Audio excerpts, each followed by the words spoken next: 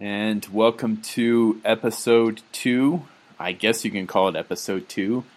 It's episode 2 this time of General Geekery. I am Brian. I'm always with JD. Hello.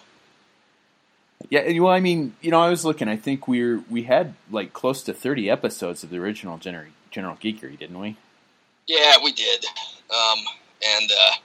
And we had close to 30 listens for a couple of them. No, I'm kidding. There was well over 70 listens for a couple of them. Those may have been accidental downloads, though. I'm not quite sure. Yeah, well, I think we'll do a little better with today's show, though. Oh, I think so. I think our listening audience, at least for this episode, might increase by at least twice because we have a special guest on, don't we? Yes, we do. All right. Welcome to General Geekery, Star Wars and Crimson Dynamo and Star Trek author John Jackson Miller. Hey, how's it going?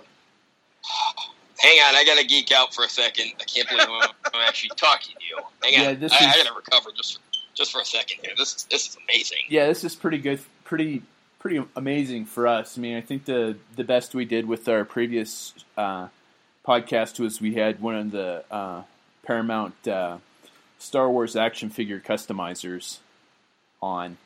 He spoke at one of the celebrations. I think Celebration 6, maybe about 2 years ago. So I think that's definitely the biggest that we've had celebrity wise. So yeah, I don't know how much of a celebrity I am, but well, in our circle, it's like you're a published author who has an actual book in the canon for Star Wars out there. So that's pretty big. That works. And as the author of one of my very favorite Star Wars books ever, this is huge for me because let's put it this way. For the longest time, about 18 years, Shadows of the Empire was my favorite ever Star Wars story. And then in 2014, it got a little bit of competition from Kenobi, and I never thought that would happen. I had the dozens, the hundreds of other Star Wars books I read, none of them came close to Shadows for me. And then I read Star Wars Kenobi, and it all changed. Well, I'm glad you dug it. I mean, we kind of took a chance with that book. It was really different. I mean, it was a Western. We didn't have space battles. We didn't have lightsaber fights. Yeah, there's 2 lightsabers on Tatooine, and one of them is in the trunk back in Obi-Wan's place. So, it's hard to do that. So, I'm really happy that people responded to it the way that we did. What's funny about it is I know I've heard your story about how it took a long time to get that book out there, and it took different iterations. But I'm glad because it came out about as perfectly as a novel can. And here's the other funny thing: I'm not a Western fan. I don't watch Western movies. I don't watch Western television shows. I know I tried to watch Bonanza and Gunsmoke with my grandparents. You know what? That shit sucked. So, but I'm not a Western fan. But man, you put Star Wars into it, and all of a sudden I'm there. Yeah, I grew up watching the spaghetti westerns and really enjoyed those. And yeah, it's like having Kenobi in one of those westerns all of a sudden. I think it was just brilliant. I'm not a big Western guy either. I mean, I'm certain ones, I dig. It's just it seemed to me that it was something that really kind of fit. I mean, the whole language of the Western, of the guy wandering into town with a past and everything, and the local general story, and the whole thing about it being on the frontier, and you've got the natives out there that are restless and causing incidents that have to be dealt with. I mean, this is a story that could have been told in Wyoming, except obviously we have land speeders. Well, a few years later, they might have said, no, well, you can't use Kenobi and you can't use Tatooine. Hey, use Jakku instead. No.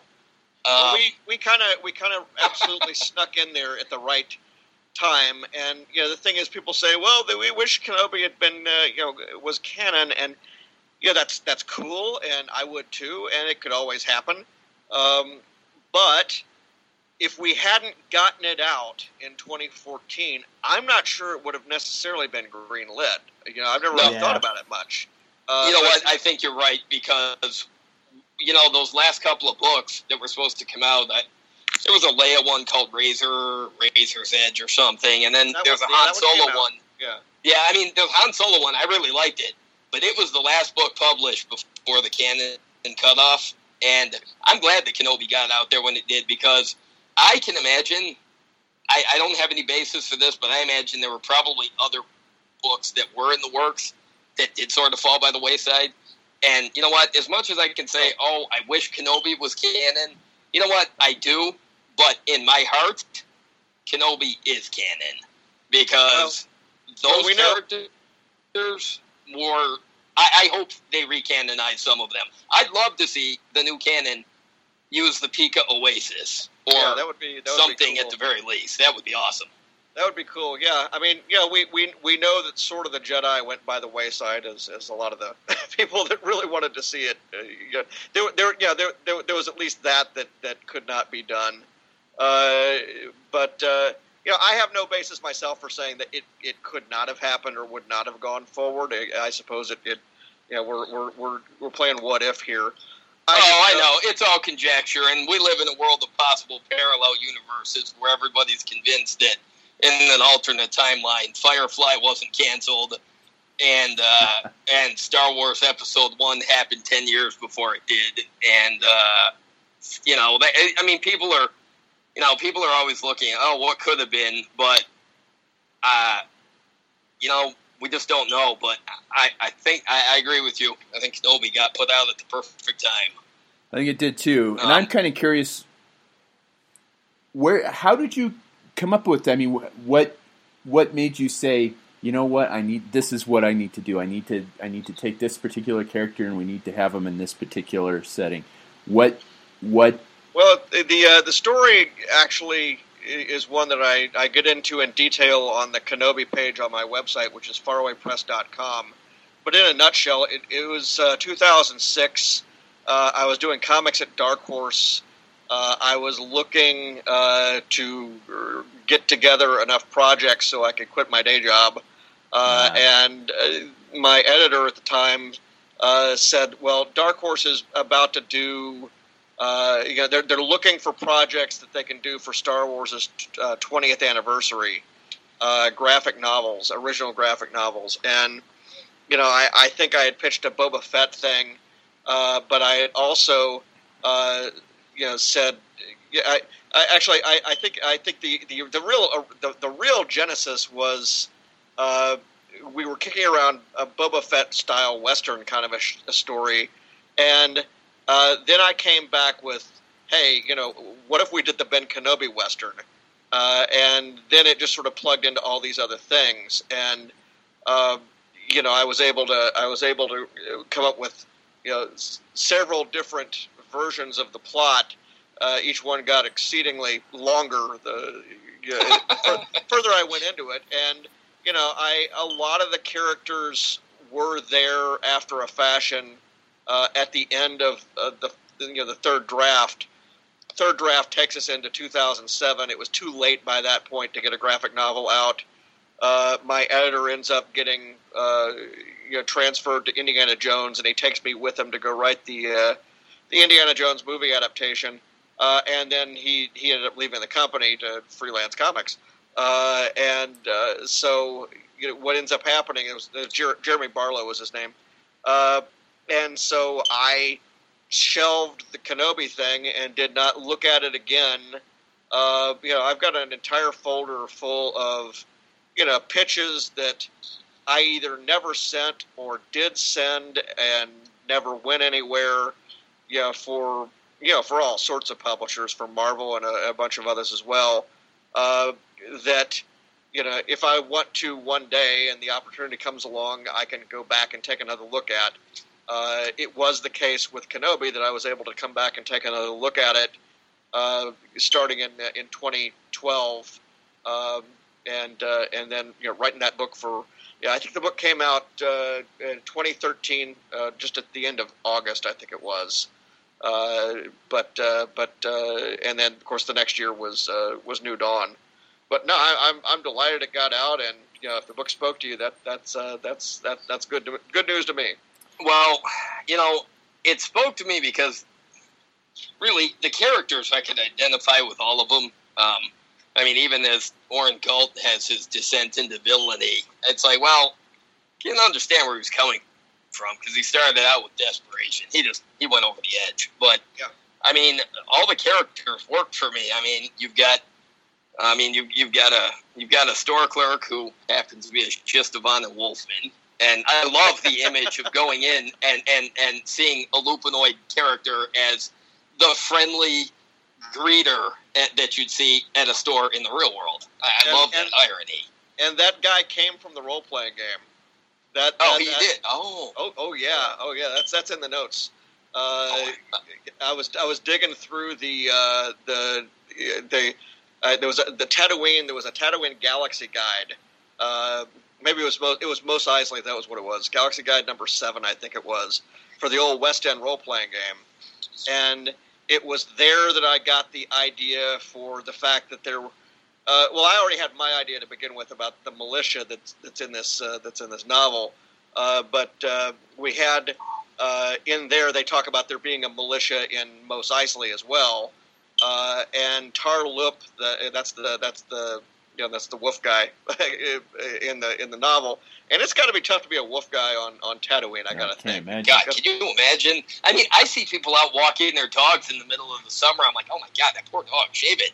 So yeah, it's gotta be rough. But anyway, that character is a store clerk in there, and in that book, and we talk about in the novel because that book is set in episode 4 timeline or around episode 4. So we talk about him wanting to be able to be a retailer in Mos Eisley one day. But I went back and dug around here because I was redesigning my website, and it's now all online, and gave me a chance to go back and look at some of these old notes. And it as I was restyling everything, I was kind of reminded, there's a lot of characters in that novel. I mean, there are a lot of characters, but you know what? I've read it a few times, and I've got the audio book. I just finished listening to the audio book again over the weekend. Not because of the podcast, just because about every other month I just go back and re-listen to it. But there's a lot of characters, but you use them all effectively, and you really get a sense of the atmosphere of what it's like to live in a small town. That was the whole idea, and of course, I live in a small town myself, and everybody knows everybody else's business, and we kind of have that feeling coming across by Obi-Wan's name. Kenobi's name is suddenly everywhere after a day and a half. Thanks, Kelly. But exactly. But I mean, that's what I really tried to do was, since I had the chance to set, pretty much half the book in one location, and that was intentional. That gave me the chance to take. Yeah, there's all the people that are up there in the front in the list of characters, but I was able to create a lot of side characters, like the crazy woman who just comes in and asks stupid questions. Oh, she's one of my favorite characters, the Herbaline Apke. She's great. Yeah. Do you work here? Because you know what? If you've ever worked retail, every day, every hour, you have somebody that does that. Do you work here? I'll be shopping at Target, and people will come up, do you work here? No, I don't work here. I'm shopping. But then I look down one day, I'm like, I'm wearing a red shirt, so of course they're thinking, but... then we got the guy that's just there staring at his coffee the whole time, and we have no idea what his deal is, and I didn't have any idea what his deal was either, but I figured every bar's got to have one of those. And on top of that, you made it a Rodian.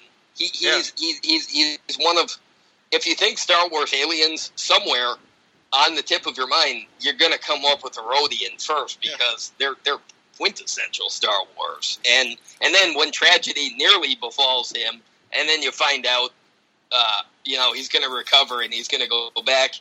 to just staring at his drink. Yeah. That's hilarious. Well, and not just because JD has a man crush on a character who doesn't even talk. That's good. And we have the best friend that she's got, Lily. She's a piece of work. I love when Annalene tells her, "But you've got a husband," and she's like, "I also have a pulse." It's like, God, that's funny. You remember these lines better than I do, so that's good. I'm a nerd. What can I say?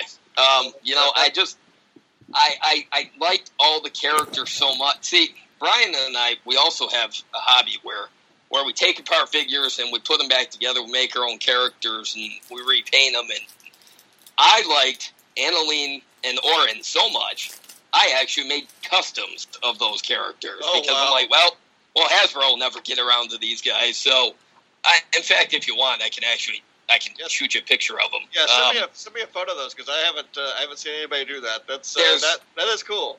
They're the way I sort of pictured the characters, and it's sad to me that there is no official reference material for them, but it kind of gives an advantage because you get to actually put the image in your head that you had. That you had when you were reading it. So, hang on. Let me. Okay, so now I've got a question. When you're writing Kenobi, and then I'll ask this question again when we talk about A New Dawn. When you were writing it, did you have? Obviously, you've got character types specifically in your head, but did you ever consider? In an ideal world, if they make a movie out of this, who you'd like to see play those characters? I'm just curious. Well, yeah, I mean that's one of those things that came up. I think I've got a frequently asked questions section on my page. I may have to go back and have to reread what I said. I always thought that Oren, you put me in the mind of Sam Neill around the Jurassic Park era. That's where he's a guy who's got kind of a weathered face, but he's hail fellow, well met, kind of got a canny smile to him. It's no mistake that he also played a spy on TV for many years on the BBC. And of course he was also in The Hunt for Red October. As far as some of the other characters, I think I was really looking more just for the looks of the characters and how they what their mannerisms were and what their dialogue was likely to sound like. I'm trying to think of some of the other names that were involved. Let's put it this way. Obviously, Ewan McGregor is in there. That's going to be a big. The guy is definitively Obi-Wan. I mean, I love Alec Guinness's portrayal as the much older Obi-Wan, but man, there's nobody else that I can ever picture playing a younger Obi-Wan than I can't even picture young Alec Guinness when he was in the very prime of his career, when he was Ewan McGregor's age. I can't even picture him playing Obi-Wan as well as Ewan McGregor did. Yeah, that makes sense. I mean, I think Annalene, one of the people I had thought of, and I never actually saw her in anything else. But if you ever saw the movie Castaway, I don't know if you ever saw that. Yes. I've seen it. I've seen it. It was spoiled by the trailers, but I went and saw it anyways at the theater. Well, the woman at the end, the woman who runs the ranch, who drives up in the pickup truck, she's actually a gospel singer by the name of Larry White is her name, and that was kind of the way I wanted her to greet or Annalene to greet Obi-Wan. It's like, hello, you're clearly lost. Let me. It's funny because somebody else suggested Catherine Keener as well as. I could see that. See, when I read it, I picture Annalene is like Holly Hunter. Yeah. There you go. in that era when she was in, like, I remember there was a time when Holly Hunter was in everything. She was in The Firm, and she had about 14 other movies that came out that same year. I just picture Josh Brolin. He's totally, and it's so funny because when I dug those customs up so I could take the pictures of them, I looked at it, I'm like, kind of looks like Josh Brolin. That's funny. That was kind of unintentional. I mean, now when I picture him, he's sort of Josh Brolin in like the recent movies that he's done, like Everest and that one that he did with Kate Winslet, and where his son Mullen, I totally picture him being played by Josh Brolin in like the Goonies era. Yeah. And just sort of a cut up teenager, real pain in the ass, but not. Again, he's not the villain for a while until his dad becomes full-on villain, and suddenly they're spawns of hell. I mean, his daughter, Vika, Lindsay Lohan, totally. I just, these are just I think the only other person that I had actually thought of was the Andrew Garfield, who was like the second Spider-Man. As Jabe. That's perfect. Yeah. That's perfect because I was trying to picture somebody like that, but in that sort of. But I could never come up with a specific actor because that character, he's such a teenager. He's just and the same with Callie. She's so much of a character that my daughter's 12. She watches a lot of the Disney Channel. She's so much of a character that you'd see on there, or like iCarly, or these type of kid shows. But Kenobi, just the whole cast of characters was just phenomenal. And then you've got the unspoken muse in the whole thing with Qui-Gon Jinn, who never says anything, but all the way through, I get the sense, he's listening. Yeah. Much like I always got the sense that Obi-Wan, as one with the Force, was always listening to Luke. He'd just say, "No, sorry, I can't help you. You got to find your way out of this, buddy." Well, prayer is almost always one way, so almost, yes. So anyway, I know. And that's funny because Brian read Kenobi when he was deployed. He was a medic, and he did these remote assignments, and he was in Africa for a while. Oh, wow. So he read Kenobi there, and the other day I just made a joke to him. I'm like, you read Kenobi while you were living in a place with real Tusken Raiders. Which was pretty true, because that time, that was when Boko Haram was blowing stuff up all around us. Yeah. So I was in Chad at that time when I read that book. So that sounds to me like a big adventure. I have a good friend who's been in the Army and has been in Iraq and Afghanistan, and he's supplied me information about all the stuff I need for various things I've done, Star Wars and Star Trek and other military science fiction. Funny because Brian's been to both of those places, and every time I'd be like, dude, good luck. And then he made a joke to me one day. He's like, dude, you worry more than my mother does. I'm like, oh, no, she's just as worried. She's just not telling you. No, she says that you I worry wonder more why than she anybody does. who does that would actually be interested in other, war stories for escapism. But military science fiction is one of my favorite things to read, quite honestly.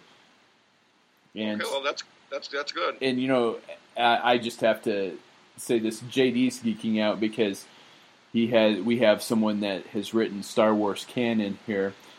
I am geeking out because we have someone that has written Iron Man. Oh yeah, that was a ways back, but that was another thing where I actually put my friend in a general's uniform.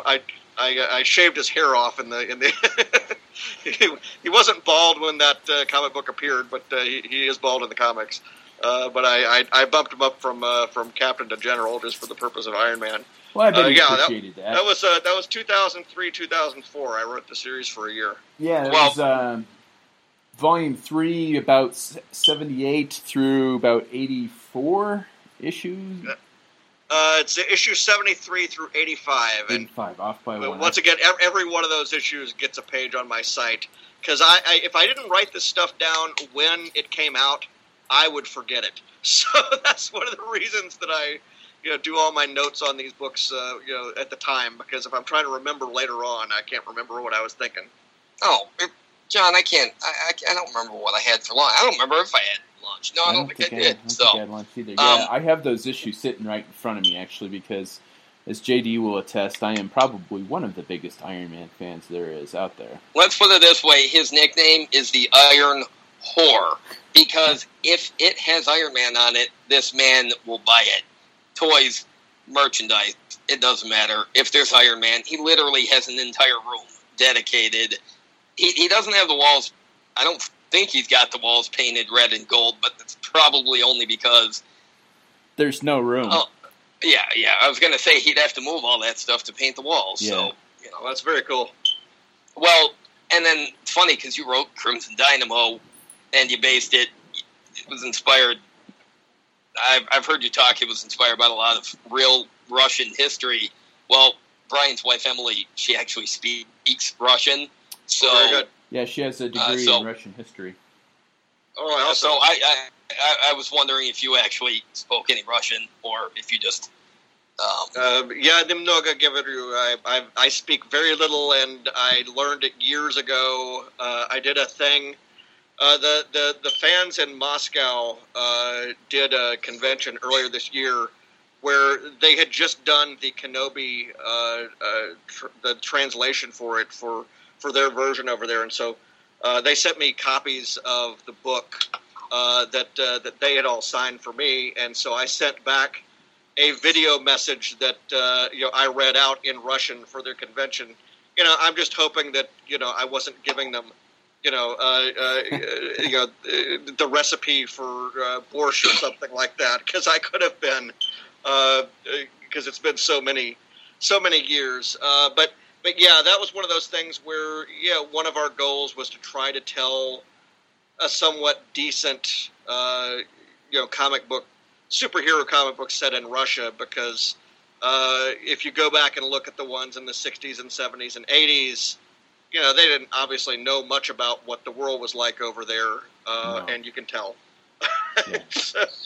So we did our best. And my artist had lived in Moscow for a year, and that was also helpful. Yeah, I know. Please, thank you, bad dog, and I can say shit in Russian, of course. And me being a typical American, I only know "Does Vidanya, comrade." Well, that works. Well, Brian's excited too, because he's reading Lost Tribe of the Sith. See, personally, I haven't read that stuff, but that's because I went back as far as the Darth Bane trilogy, and I was like, you know what, Bane's cool, but I can't get into that time period that's set thousands of years before Star Wars. Hang on, I got to pause it. Emily's home, so the dogs are going to go crazy. Hang on. Oh, okay. And yeah, sorry about that. We had to pause it there because my dog is insane, and that's about it. So, welcome back. Yeah. Oh no, I was saying at some point I will go read Zane Carrick's Adventures, but I haven't yet because I can't. That storyline set 4,000 years before Star Wars. I can't do it, because you know what, I watched the game, the gameplay, the cutscenes for the Old Republic online game and all, and it's really cool. But you know what I can't get past, that the Republic troopers in that game are wearing white plastoid armor, just like the clones will be doing 4,000 years later. And, you look at the pictures of Coruscant, and it looks exactly like it did in the prequels. And I can't get over the roadblock of, you're telling me in 4,000 years, the Star Wars universe still looks exactly like it did then? That's just so weird to me. Yes, we are telling you exactly that. This is a discussion that we used to have years ago. Because what they did was, with the Tales of the Jedi novels, which are set like 40 years before the Coder video game and my comics. I guess it said like 30 years. They really made an effort to, make it look archaic, and you kind of have, there's ziggurats and pyramids and there's a lot of ornate stuff, and it looks fairly alien, and it just was too many steps removed to look like Star Wars for some people's tastes. And what happened with the video game folks is, I'm sure they would have been happy to set that game, 10 years before Star Wars or 100 years before Star Wars. I think they ended up going, much earlier, I assume, because they had that Knights of the Old Republic brand name. I'm not sure why they decided to do it exactly then. But I think the thinking is that the technology in the Star Wars universe kind of hits a plateau where you can't go any faster than light speed hyperspace, what they're doing. And so this is how you get a world that looks lived in by the time you get to Episode 4. The stuff's been around forever. That was one of the hallmarks of Episode 4 when it came out. This was the first science fiction, futuristic kind of place that looked old and dirty. And so you have you kind of have that in there. So yeah, I mean, I can kind of get behind the notion that once the tech hits a certain level, and if the theory is that for thousands of generations the Jedi have been keeping peace and order in the galaxy, which is what Obi-Wan told us, well, that's obviously takes us out to 25,000 years to where hyperspace was discovered, or however it was they described it. And so, I can accept that. Obviously, one of the problems is we're coming at it from the perspective of people living in a world that has transformed dramatically by technology just over the course of our lifetimes. No, you know what? You're right, because I watch Star Trek TNG, and like that was some advanced stuff. And I can't decide if the world has become so microelectronic advanced because of Star Trek, or in spite of, or if one actually inspired or if we'd be doing this anyways, but Star Trek just thought of it. It's like we're living in this weird meta time where anything that you'd see in sci-fi really might not be all that far away. It may not work as well, but we may be a while from perfecting it. But it's just so strange because like those data pads that they had. I know on the show it was the PADD, the personal access data device, but it's like we got them. 25 years ago, they lived in a world where that stuff was 200 years away. I mean, I remember when I got my first cell phone in like the early 2000s, and it was the big flip phone. Man, that was the pinnacle of technology. It was never going to get any better than that. I mean, in order to send a text, you had to hit the same button 6 times to get to the stupid letter that you were trying to get to, and God forbid you passed it up. Then you're going back around. And now, I mean, my daughter wasn't born yet when I got the thing, and now 12 years later, I've got an iPhone, and I'm like, I'm sitting there wondering to myself, how much further can we go? How long until we read about the first person that decides to get their Bluetooth implanted in their ear? But, sort of flip it around and, again, justify to a degree things not having changed between Knights of the Old Republic era and now. If my grandfather, rest his soul, came back and wanted to drive my car, he would, and let's say it was my grandfather from when he was a young man, he'd be able to drive it. Because cars, even though the stuff in the car has changed, it's still on 4 wheels. There's still a gear shift. I mean, there's still all this other stuff. No, you're right. And people now don't drive any better than they did back then. Exactly. But this is the thing, is there are certain parts of technology that may actually plateau for a while, because we can't get over a physical hump. And that's kind of the way I look at hyperspace, starships and that sort of thing. They got to a certain point, and they realized in Star Wars, we're never going to invent the transporter. And so it just, so a spaceship from 5,000 years ago in Star Wars is just as functional as one from, the New Hope era. It might be dirty. We don't know how old the Millennium Falcon is. So, again, each one of these franchises, you kind of take it on its own terms, and you look at it and you say, what is the rate of technical progress from this movie to this movie, or from this era to this era? And you kind of look at it and you say, well, hello. Sorry.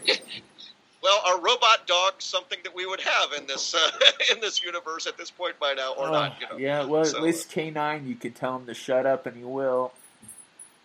Well, you know what? It's funny because you said hyperspace is where it sort of plateaued. Because I thought, because anything beyond that, you've got ludicrous speed, and that's the wrong universe. So exactly. They went to Plaid.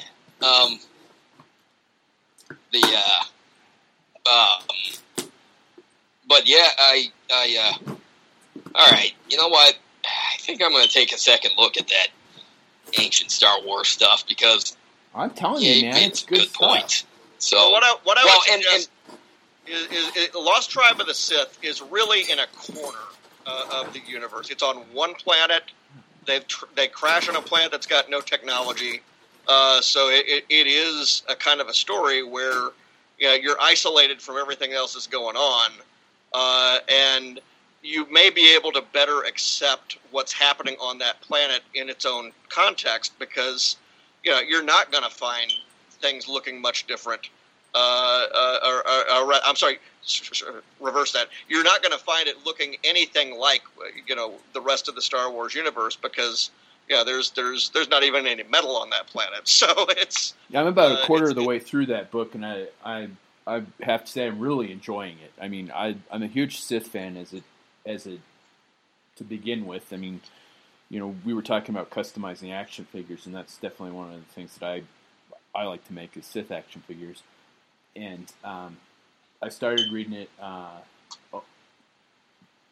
Probably last week, and about a quarter of the way through it, and yeah, it's fantastic. I really enjoy it.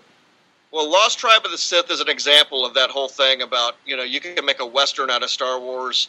Well, Lost Tribe of the Sith is a sword and sorcery novel, except it's instead of swords it's lightsabers, and instead of sorcery it's Sith sorcery. I mean, it really is. It's somewhere between. Somewhere between Conan and medieval level, thing, and so naturally I put my own Tolkien style maps in there so people can follow along. Yes. Oh yeah. With a little bit of Castaway thrown in, since we referenced that earlier. Well, that's funny because you say it's sort of a sword and sorcery type. What do you? I don't know how extensively have you watched like the Clone Wars or Rebels or I mean I don't know because the Clone Wars showed us numerous different takes on the Force that aren't the Jedi, aren't the Sith, because like the Dathomiri Night Sisters, they had the Sith magic, and then they had those whatever they were in that last story arc with Yoda's little soul search that he had with those Sith like muses and all that. I like the idea, and I think they're going to explain this, or they're going to explore it more in the canon now. Is all these different uses for the Force that really go sort of, or these different ways that the Force can manifest itself outside of what we've seen so far and I can't wait to see what else they do with it because I like the idea that different people and different cultures would believe in the Force, but use it differently and find their own sort of twists on it because that's just real cool because I think about how things in the real world are and how they are throughout our history, where viewpoints on things sort of change, but belief or non-belief in it necessarily doesn't, but it gets people to look at the world differently than they might have. And I know that George Lucas himself was shepherding a lot of the Clone Wars storylines, and I'd love to find out how far did the Force expand outward in his mind that we never actually got to see. I mean, well, these are interesting questions. I will say, that's something. Different ways or different takes on the Force, different groups dealing with the Force. That is something that I did take on. One of the things, well, actually two of them. There's two different groups in the Lost Tribe of the Sith sequence that I wrote. One is in the section of the book that Brian hasn't gotten to yet. So there's that. And then following that novel, I wrote a graphic novel that is only available now, used from Amazon or from Marvel.com digitally. A sequel to the Lost Tribe of the Sith book, and that's yet another group. And that particular group, they believe it's a curse to be touched by the Force, and that's so they have a totally different angle on it than the that's interesting. Than the Sith or the Jedi, and so people look at different ways to do these things, and we kind of mix it up a bit. Well, I was going to say I like the idea of these characters that believe in the Force and can't use it either, like Maz Kanata, and I think what we're going to see in Rogue One with believer in the Force, Chirrut, I think his name is. I'm not used to those names yet. Where can't use the Force, can't wield the Force, but he believes in the Force. He has total dedication to the Force, and God, does he have that line that's just amazing. I fear nothing. All is the Force wills it. Love that idea that this guy, he's not Force sensitive, but he believes in the Jedi ideals and all that. And I'm intrigued by that Church of the Force thing that they started with Laura Santeca. Yeah. In episode 7, and I can't wait to see what they do with that, because it's intriguing to think there'd be true believers that can't use it, and people that might be able to use it but wouldn't necessarily want to. Yeah, and then I love this idea that the universe can see and use the Force in completely different ways and actually go to war over it. Because that sounds to me like what happens with that. Well, here's your best reason yet to go pick up the Knights of the Old Republic comics. They're coming out from Marvel now in these big collections, because the main character is a special needs Padawan in a sense. He's a kid who his relationship with the Force is like perpendicular, or a little bit off center. I mean, he doesn't get the results that everybody else does, and so he's constantly having to try to negotiate that and decide, well, am I really chosen to be using this thing or not, when I don't actually really have the grasp that I want to have. So I think if you dig different takes on characters or on types of characters, that's something to do. I kind of did that with my most recent project, the one that I've got coming out here this month. That's the Star Trek trilogy, Prey, where I show a number of versions of Klingon life that we don't see or have not seen. Yeah, I was just looking at that on your website. Ooh. Yeah. Ooh. Well, as a Klingon fanatic, which I am. It's a couple years ago, up until a few years ago, I never thought of the question that I've seen it now. I've seen it here and there where people are like, well, really? Is there nobody else on Klingon other than a bunch of honor-bound warriors? Which I had never stopped to think of before, because I get so deep into the Roman-style politics that the Klingons use, but I never stopped to think. It's really more Viking almost, I would say, or. Well, yeah, I mean they're always they're always.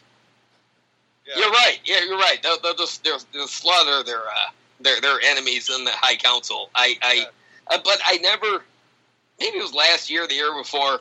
I think I read on somebody's Facebook page. It was sort of meandering thoughts where they're like, "Aren't there any like grocery stores on Klingon where some of the Klingon or on Kronos where some of the Klingons might just be stocking fruit or changing the sale sign on the billboard?" And I'm like, boy, I had never thought about that. We get to see that we get to see Klingon life on a lot of different levels because I do have, because it's a trilogy. I had a lot of room to spread out and tell about this thing that happens in this storyline.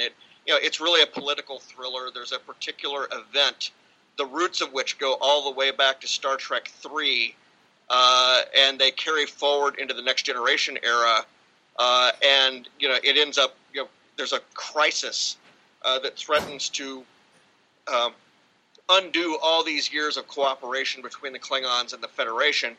And it's one of those things where if you're going to do something that is that earth-shaking or world-shaking or however, you want to be able to have the space to show what people at various levels of society will think about it. And so, I have a number of groups in this that we see, and if you're into different takes on familiar groups of people, we've got that, and of course we've also got your certainly your garden variety Klingons, and Worf is a major part of this trilogy, and also that's even better. I was going to ask what era it was set in, and I was because it is Worf is my very favorite Star Trek character ever of all the series, and I like them all. But Worf is it for me. He's the pinnacle Star Trek character. So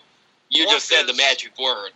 Worf is the he's probably the major through line character. Although Admiral Riker's an admiral in the novels now because we're several years after the last movie, and Captain Picard are very definitely major characters as well.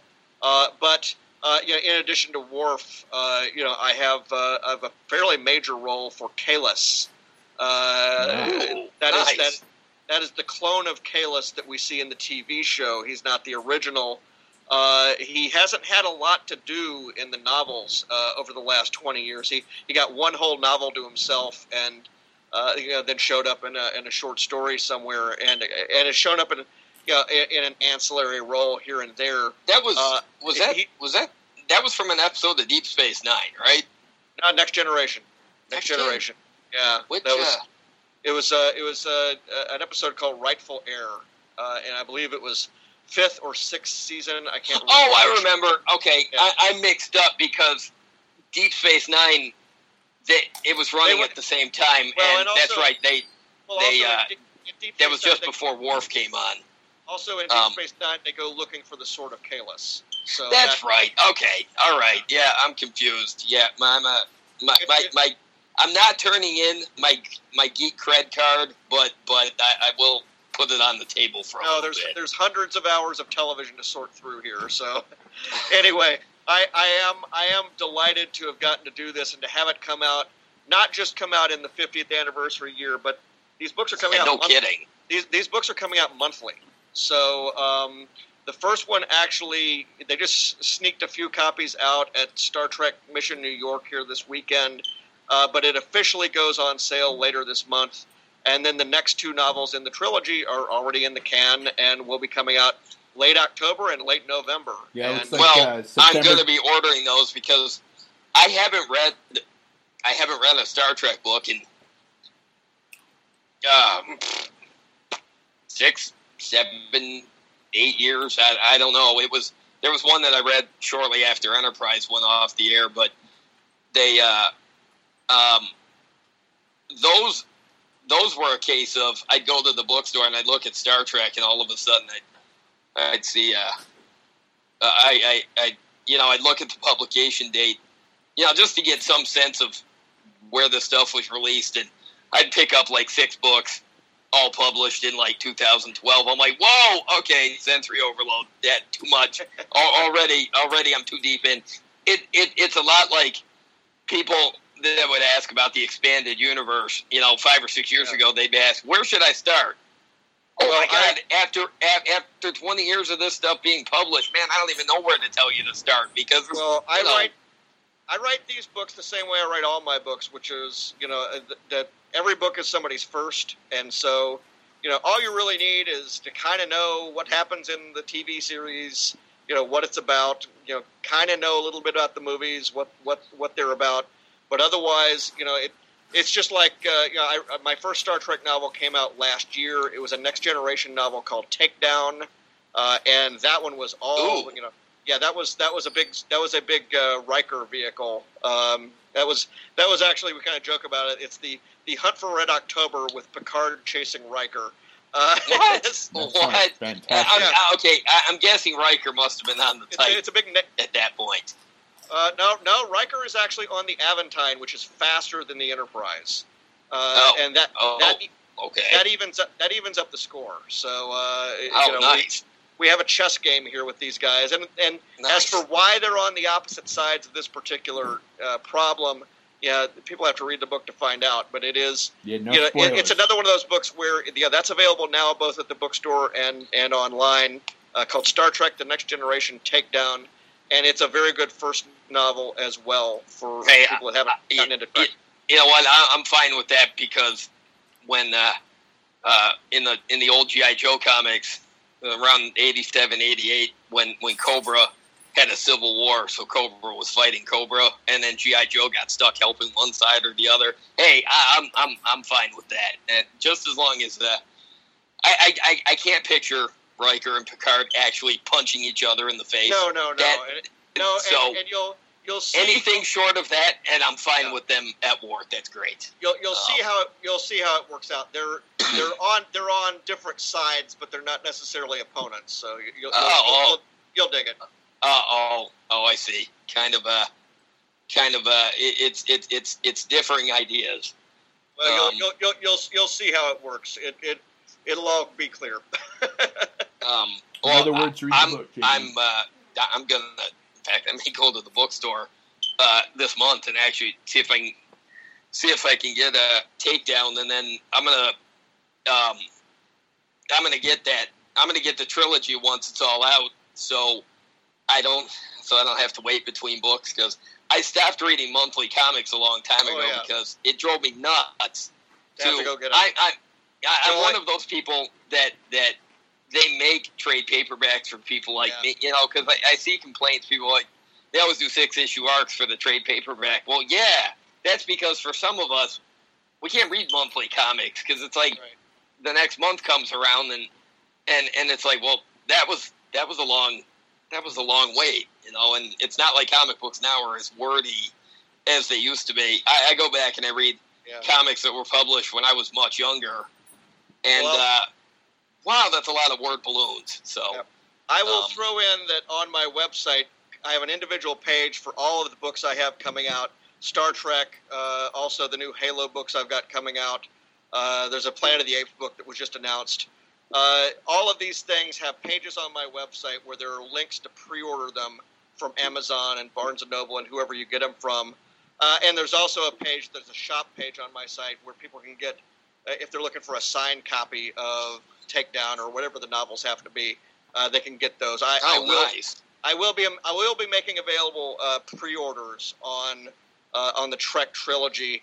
I just don't have that page online yet, but once I get it up there, that'll be something where people will be able to spend $30 US and get 3 novels post-paid. Jeez. So you write comic books, you write Star Wars, you write Star Trek, you write Planet of the Apes, you write Halo. Wow. Is there any property that you'd be like, if your publisher said, "Hey, you want to do this?" You're like, "No, hate that movie." Or is it just? Oh yeah. I mean, there's stuff I know I can't write, and so I don't try. If I'm not a fan of it, I'm not going to be very good at it. No, I'm laughing because I can't picture trying to be a professional writer, because never mind just because of my ADD. Shut up, Brian. Yep. I know where your joke's going. But I can't picture getting these offers to do these things. I'm like, and having to say, wow, I don't even know what you're talking about in the pitch. So what properties would you like to have a crack at? Having to turn these things down because you really just, you don't know enough about it to even know where to start to do the research, to do the writing. It's just. Yeah, I mean, I'm not afraid to do my homework, and I have done it in a lot of cases. But there's no substitute for enthusiasm for the license, and so there's a number of things. Yeah, I've turned down certain video game projects because I just know that that's not my bag. Whatever the particular world that they're doing is, I can't write horror. I know that because I'm not a horror movie fan. So it's certain things you just kind of know it's not in your wheelhouse.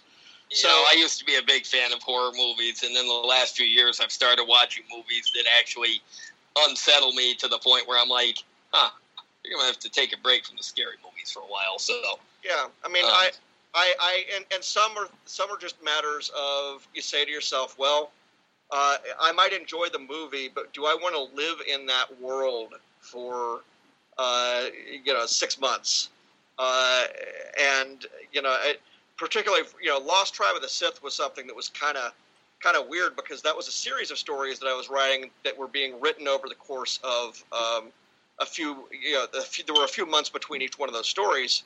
But, I was in evil people's heads the entire time I was writing those stories. So it was, you kind of that must have been weird. You kind of wanted to take a shower after some of these, because you have to think that way. And there are certain franchises. I mean, I've looked at Aliens every so often, and I just I have a hard time watching the movies again, because it's a commitment to being in a dark place for a good long while, and you're kind of going, I need some jokes. I love superhero movies, but I have trouble with the real dark ones. About as dark as I've gotten is that Batman versus Superman, the Dawn of Justice. We talked about it on our last episode, and it was dark, but it was just light enough in parts that I could get into it. Yeah. There's comic book based superhero movies that if they're too dark, that if they're just dank and depressing, I'm out. I can't stand the Nolan Batman movies because there's not a smile to be had, except for the deranged one that the Joker gives. Well, Watchmen is off my radar. That was the most depressing such and such superhero movie I can ever imagine. Anything sadder than that, and I'm out. So this is I can see what you mean with the alien stuff. Yeah, a little dark, it's the kind of little deep. The way you have to look at it is, if you're writing tie-in fiction, that's the office you're going to work in every day. That's who you see around the water cooler, or the big aliens or whatever. I kind of have a similar aesthetic thing. I haven't seen it yet, but every time I get close to watching the most recent 2 Superman movies, I'll start watching for a while, and then I'll say to myself, it does seem to me that it ought to be fun to live in a world where Superman exists. If I can't get past that right there, then I have an aesthetic kind of rejection. So my thing with Man of Steel, see, I love Superman, and I love the big blue Boy Scout, and I love the good old values that he's got. My thing, and the reason I like Man of Steel so much, was because I came up in the 80s and 90s, and I read a lot of comic books when I was in the 90s, and that was when things were getting a little more extreme, and people were trying to write different takes on superheroes, and for a while there, Superman was kind of pissed off. Hey, you know what? The guy died, or he was on death's doorstep. Yeah. All right, he got a little mad. So, but he's got godlike powers, and he's capable of doing things that no other being in the universe would be able to do, and every once in a while, something's going to come to Earth and say, we're going to fuck everything up, and Superman's going to be like, well, I'm going to stop you from fucking up, or I'm going to fuck you right back up. You know, it's so you can see him get really pissed, fly into space, and just start, you know, flinging space dust at the planets to put, you know, rips in space time. You know, it's and so I liked Man of Steel because for once, just once, I wanted to see in a Superman movie where he gets pissed off and we see just the absolute limits of how powerful the last son of Krypton was.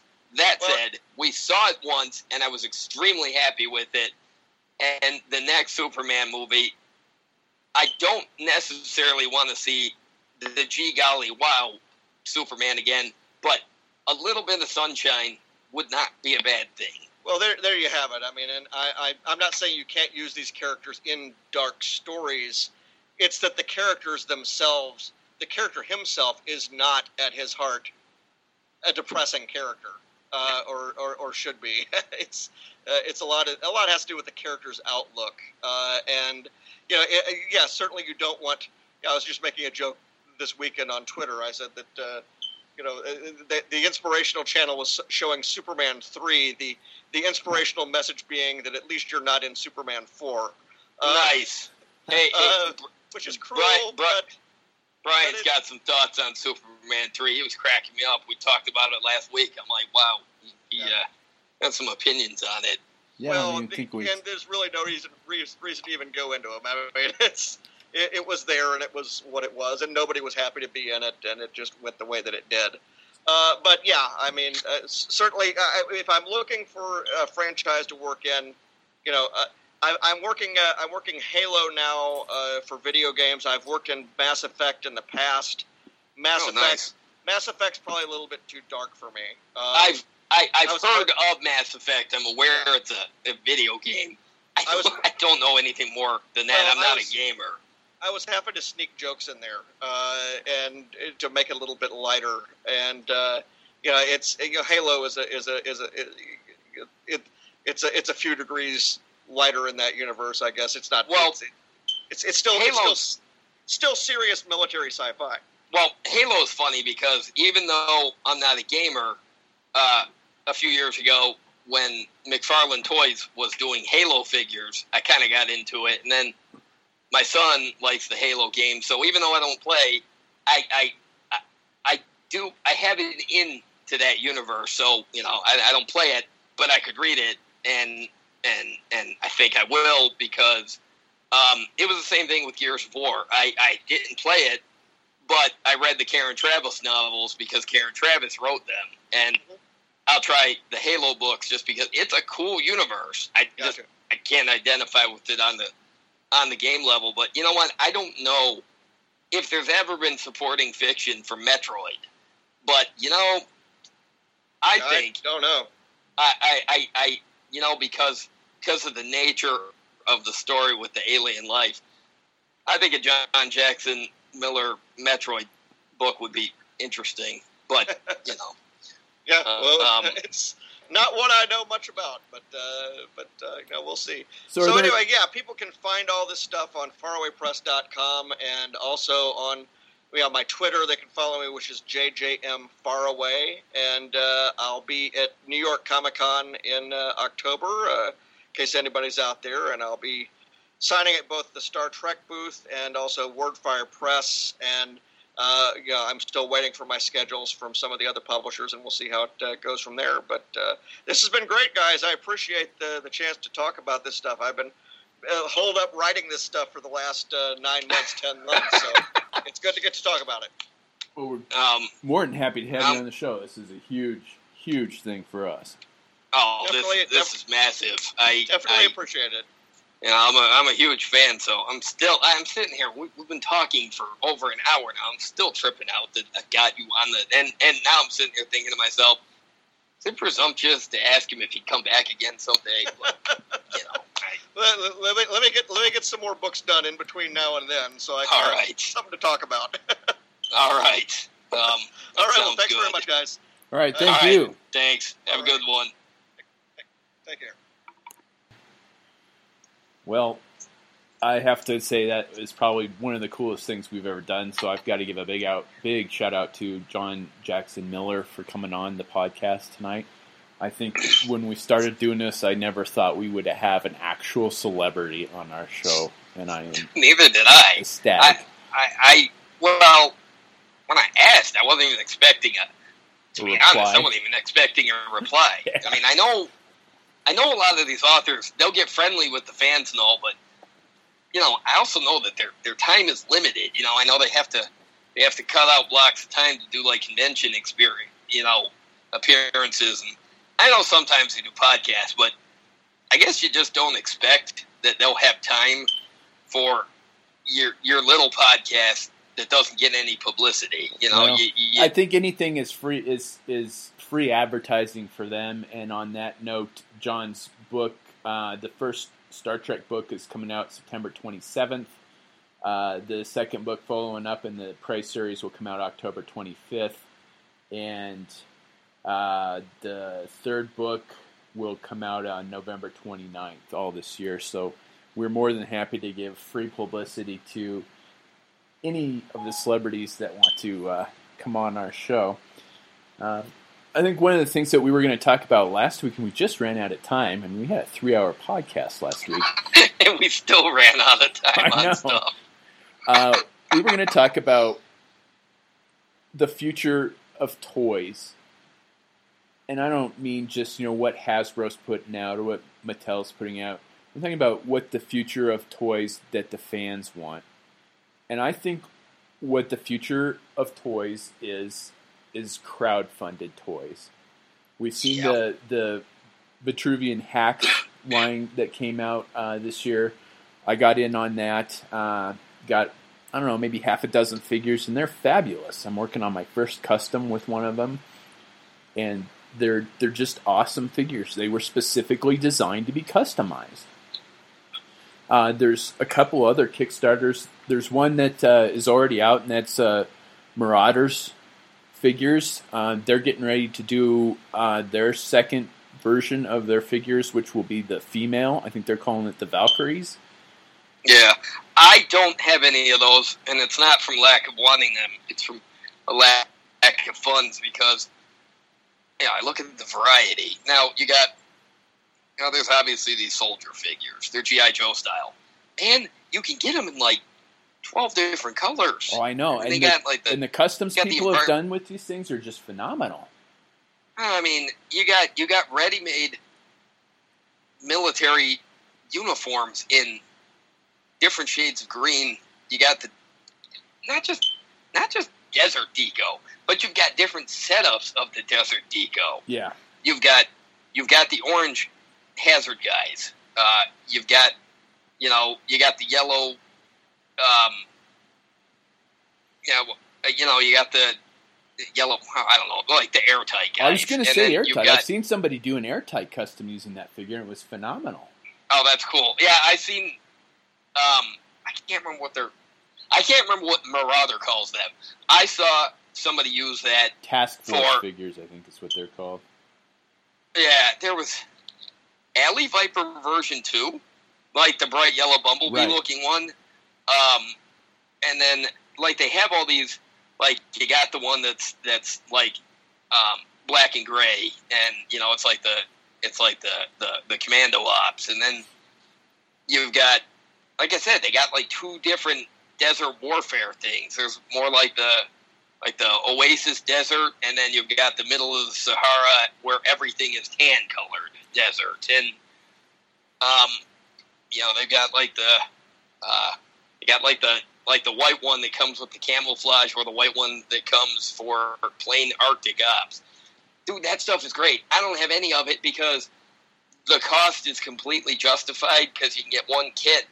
It's a figure and 6 different heads and a bunch of gear and a bunch of vests and a bunch of pouches and a bunch of pieces that you can clip on and take off and all that, and it's $30 and it's well worth it. And the reason I don't have any of it is because I can't just pick one. I literally can't. I was sitting on the website one day and I'm like, I'm going to get one to start with, and in a couple of months he'll get another one. And yeah, I'm the same way. I don't have any of those, and I can't figure out where.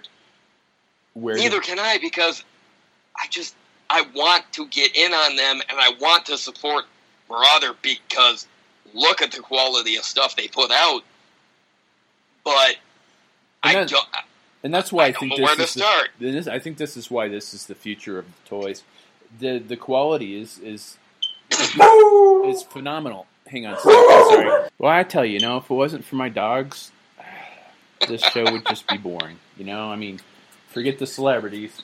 No, we've got my dogs, both of them barking tonight. So anyway, yeah, the Task Force figures are.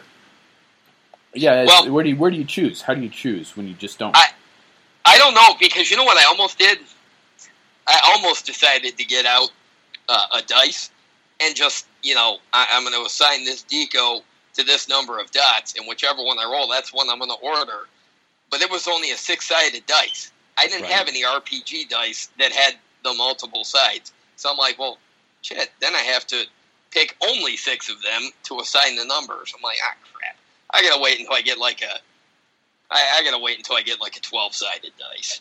Because honestly, they're so cool because they're made at the same quality level as it would seem. I only have the weapons that Marauder did, but they're better quality than a lot of the Hasbro stuff because they use better plastic. So I have to imagine that the Marauder Task Force figures are made to at least the same quality that the 25th anniversary and the Pursuit of Cobra and the Rise of Cobra stuff was made at. So, but crowdfunding does that. Like they can, I mean, they're going for the quality. You get the fans to pay for some of the expenses because it's what they want, so they can make them to the level of quality that the fans demand, and then they can make it in a variety that none of the toy companies ever could. Right. I mean, we complain sometimes when the toy companies are just repainting stuff, but even when they're just repainting stuff, they might repaint a figure in a different deco for a different environment, but you're not going to get that same figure in six or seven other color schemes. I mean, you might get unless it's Iron Man, then yeah, I will. Well, that's true. But man, can you imagine what these crowdfunded, if they could get the license to do? Never mind. I know. So the one the crowdfunding that the Kickstarter that's live right now is for Eagle Force. Did you ever get any of the Eagle Force figures as a kid? The 1982, they were 3-inch. I think they were die-cast originally. Well, here's the thing. First of all, I'm a little bit too young to have had them when they were active on the shelf. But I want to say, when you're a kid and you go over to your friend's house and you've all got these collections of these things, how many times did you go to somebody's house and they had a bunch of G.I. Joes and you dump them all out?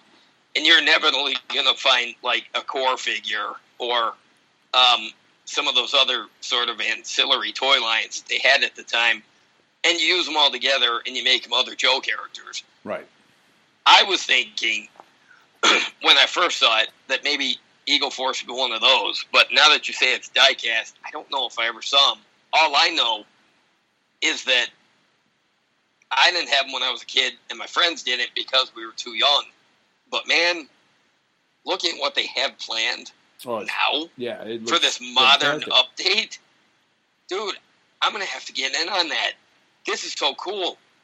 I mean, it's not just a G.I. Joe compatible line, but they look like characters that we can't get from the Joe line, not even from the club.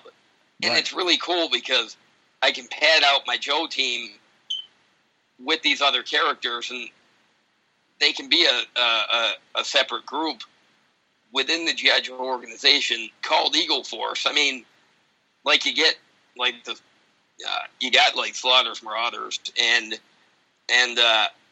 you got all these other specialty groups. Well, make Eagle Force that, or make it its own thing, or make it another military unit that does the same thing in the world, or just they're so cool looking. Yeah, I can These totally are see him characters as that a I spin-off want of Joe. to own. Yeah, totally And can see that. now, I've talked to somebody that runs the Eagle Force Returns Kickstarter. Now, I may be able to get somebody on our show, to talk about it, but until then, I'm just going to admire this. The Kickstarter's live, and I think it's got like 30 days left. I haven't gotten in on it yet, but I'm going to. Kickstarter support are not something I can always afford. Because you don't even have to throw a lot of money. You just have to throw some of it, and you're helping the cause. Right. And there's times when even just a little bit is a little too much. But there was something for the Marauder one that I did put in, and it wasn't a lot. But I wanted to see it happen, not having any idea then that, this is going to happen, and, wow, we're really never going to be able to afford these. But in that case, they're sort of, you can make them troopers or you can make them characters, where a lot of this Eagle Force stuff, what they're doing is, sure, they are doing some troopers, but more than that, this is a character-based line, too. Yeah. I'm all about that. I like character variety. It's one of my things, so even though I can't throw a lot towards it, I'm going to have to, because these guys are making a toy line that if I got the chance, I would want to make. They're slightly futuristic, but they're very military, and the variety of characters that they're going with, and they got these little, I don't know if they're factions so much as they're little branches of these teams. Yes, and it's so freaking cool. Yeah, I have to agree with that completely. I am gonna throw down for probably 2 figures. I wish I could afford more, but I think I'm gonna have to draw the limit at 2 just to start. Hopefully, in the future, we'll be able to support some more. I think one of the other Kickstarters that's coming up here. Let me put it into perspective. It's not just the Kickstarters I can't afford, guys. The 50th anniversary Joe lines, I've got maybe half of both assortments. And some of the ones I have from the last assortment, I got them because they were on clearance, okay? The stuff that they got coming up this year, I'm only going to end up with about half of it because the funds just simply aren't there. But if it comes to supporting Eagle Force or skipping out on one or more of those packs, dude, I'm going to do that.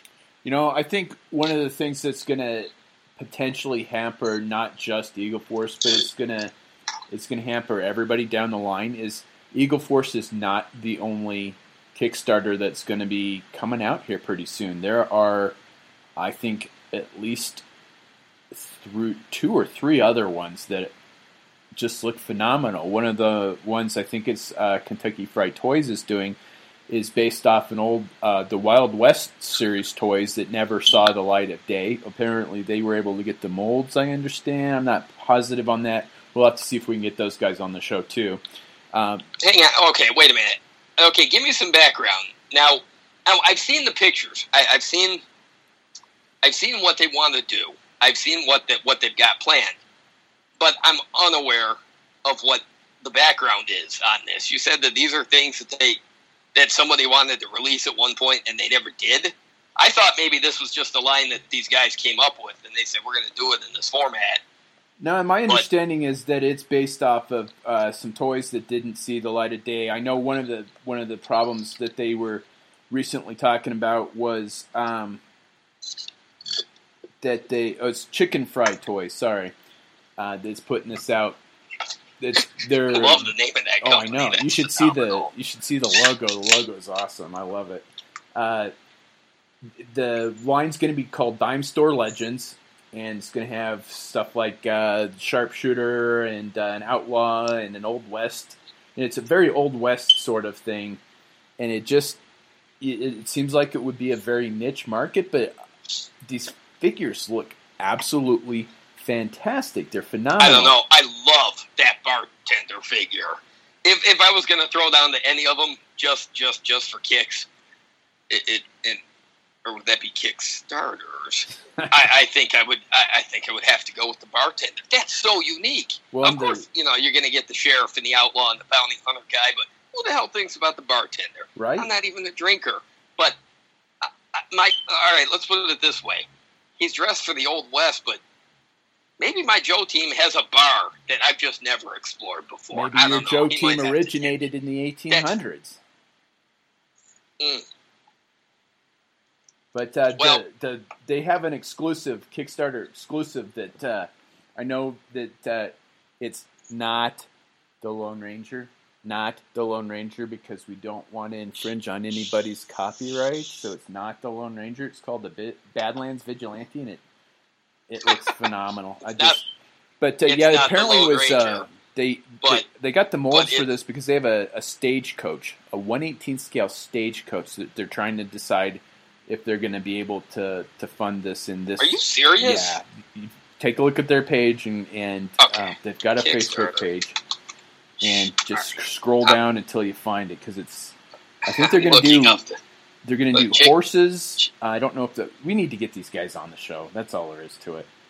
I agree with you. Well, see, and I'm glad you educated me a little bit because I didn't realize that this was something that was planned elsewhere in there. I'm glad that somebody's taking the reins. They're making horses. I'm glad that somebody is taking this over and actually making this happen because you know what's funny about these crowdfunding things? Now, obviously, you make cool toys, people are going to cough up money. It's more than that.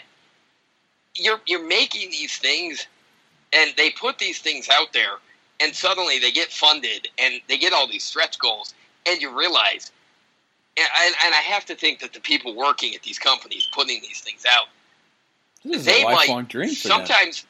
Sometimes I wonder if they're underestimated in demand. Well, they're like, if we get funded, great. And then you see how much money they make, and they must realize, wow, the audience is definitely out there, and the demand is definitely there.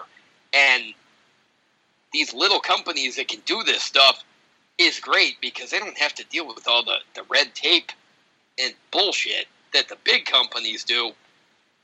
I think it's just the people buying it get the benefits. Yeah, I think it's just a different type of red tape and bullshit that these guys got to deal with because they're getting them made in China. So I think that's a big headache for a lot of these guys from what I've seen, especially with the Marauder Task Force and the Vitruvian Hacks, is that just they've had to go to China a bunch of times to get some of these problems sorted out. So I think it's just a different flavor of bullshit for these guys, and hats off to these guys for doing it because they're putting out stuff that people want, and that's three of the upcoming ones. There's another one that's coming up. It's called Hell Screamers, and it's very science fiction, military science fiction, and I am trying to see if I can sell a kidney so I can go all in on this one because this is totally up my line. I didn't know about this until you linked me to it. You sent me the link to it over the weekend. You're like, take a look at this. Holy shit, that's amazing. It's like, I don't know if you do Citadel miniatures. I don't know if you've ever bought any of them, painted any of them. No. They got a line called like Warhammer 4,000 or something. Yep, that's it. What these Hell Screamer things are doing, sort of taking that idea, blowing it up to the 4-inch toy scale, and they're making these crazy, outlandish, like combat astronaut guys, and god damn, these things look amazing. I never heard of it till you told me about it. That's another one.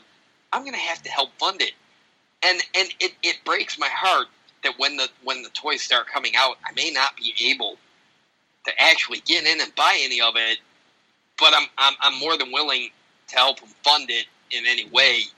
But I know it's going to be a swift kick in all the nuts. Right. That I may not actually be able to buy any of them because, look, when I was a teenager, I wasn't really into Star Brigade in the Joe line, but that was because at the time, I liked the Battle Core stuff. And I'm not saying that because of the gimmicks. I'm not talking about that. I'm talking about the Battle Core line and Eco Warriors. And the Eco Warriors. Yeah. Yes. Yeah. Those were the ones. And again, even when I was a kid, I was on a limited budget. I only had maybe half the Battle Core line. And I had the Eco Warriors. And I did have 3 of the Star Brigade figures, but that's because they made the Astro Viper in that teal with the gold mask, and that was way cooler than version 1 for me, so I bought it. And I bought Roadblock because until that moment, I never realized that I had needed Roadblock in a spacesuit in my life. And then I bought it. I can't remember which version. And then I had the sci-fi figure that came with that repaint of the Stellar Stiletto. See, I would have liked to have had the Destro myself. As I've gotten older, so Star Brigade for me when I was a kid was cool, but I couldn't get into it for the same reason I couldn't do a lot of it's funny, because now I'm 36 years old, and I'm just as budgetary limited as I was then. Then at least I got an allowance. Now I just have work, but, bills. So so I'm still limited. This sucks. But I've been saying for years now, I want to see updates to Star Brigade. Well, even the club, in all the different variety of stuff that they do, they've got the license for 2 more years. I don't know that they're ever going to get around to doing Star Brigade because, now, look, they did the Eco Warriors. They've done some of the Ninja Force. They've done some of the Battle Corps. They've done... they've updated a lot of, the Iron Grenadiers and the Sky Patrol and all that. They've done a lot of that. I don't know, in the next 2 years, maybe in one of the figure subscription services, maybe they'll give us Roadblock or Sci-Fi, or they'll be able to do maybe 1 or 2 Star Brigade figures as an update just to get them out there. But they're not going to be able to do a lot of them. No. And Hasbro, in a million years, ain't going back to space with G.I. Joe. They're not going to. No. But then I look at these Hell Screamer things, and I'm like, oh, there's the Star Brigade update that I've been wishing for. Right. There it is. There it is.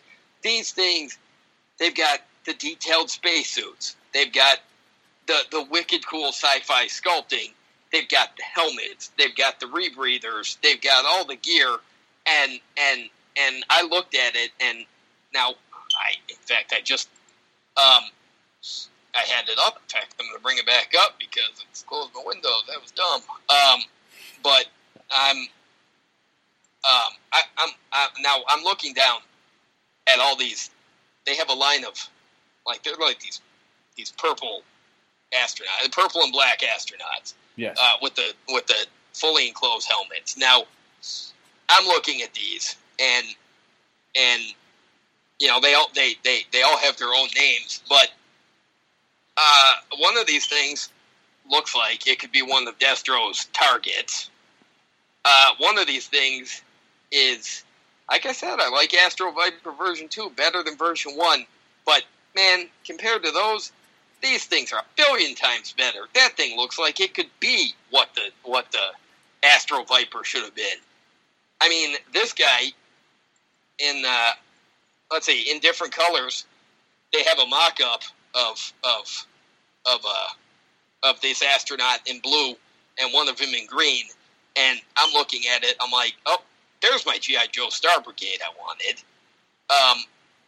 And they got these sci-fi weapons that they sculpted to go with them. I mean, there's a picture of somebody, it's like a female soldier, but somebody made... they're showing for scale this custom somebody made with this pulse rifle, and holy shit, dude! Yeah, I gotta support this. I know. Like I said, it's just gonna suck when I can't actually buy as much of the line as I want to because, dude, I'd like to have a whole shelf full of these things. Well, see, and this is where I'm worried that the crowdfunding it's all stuff that we want. There is. I would go all in on the Western one myself. There's definitely a couple of the Marauder figures that I'd like. The Eagle Force, if I had the money, minimum of 4 that I would want. What boat is everybody else in? How are these things going to be able to get financed because there's so many of them? I'm worried that it's going to saturate the market and these things everybody's not going to be able to get them funded. That's my only big concern, and I'm going to hate to see that if that happens because everybody's putting out some cool stuff. Well, here's the thing. All right, now let's say each and every one of these that we're talking about, let's say they do all get funded. And so they get funded, and the toy company, they get all these made, they get all these things shipped out, and then but, I mean, that's great if they get all the initial fund and they can start the lines. But what happens what if we're, our situation, what if, all right, maybe we're not the majority, but what if we're a significant percentage of the audience for this, and people realize that I want a little bit from all these lines, but I can't afford all of this stuff. I mean, I know there's lucky collectors out there that they can buy one of all of it. They can buy multiples of all of it. And I know, because there's those people that can buy, like, life-size Boba Fett and shit, that sits in the corner of your living room, scares the crap out of all your guests. And, hey, it's only $3,000. There's the refrigerator, that the freezer carbonite door. Yeah, it's Han Solo and the carbonite. That's amazing. Not for $8,000. There's a 1-to-1 scale Hulkbuster out there that my wife won't let me put in the backyard. It's not that your wife won't let you put it in there. It's that there's not enough money in the world to let you afford to put it back. Because you know what? She wants it as bad as I do. I bet if $10,000 fell out of the sky and hit you in the head, and she said yes, you could go buy it, I'm sure she would let it back there. If it's a Hulkbuster, yeah, she'll let She has as many Hulkbuster figures as I do, quite honestly. See, so that would be that wouldn't be a problem. But I on the other hand, I mean, I'd really like to have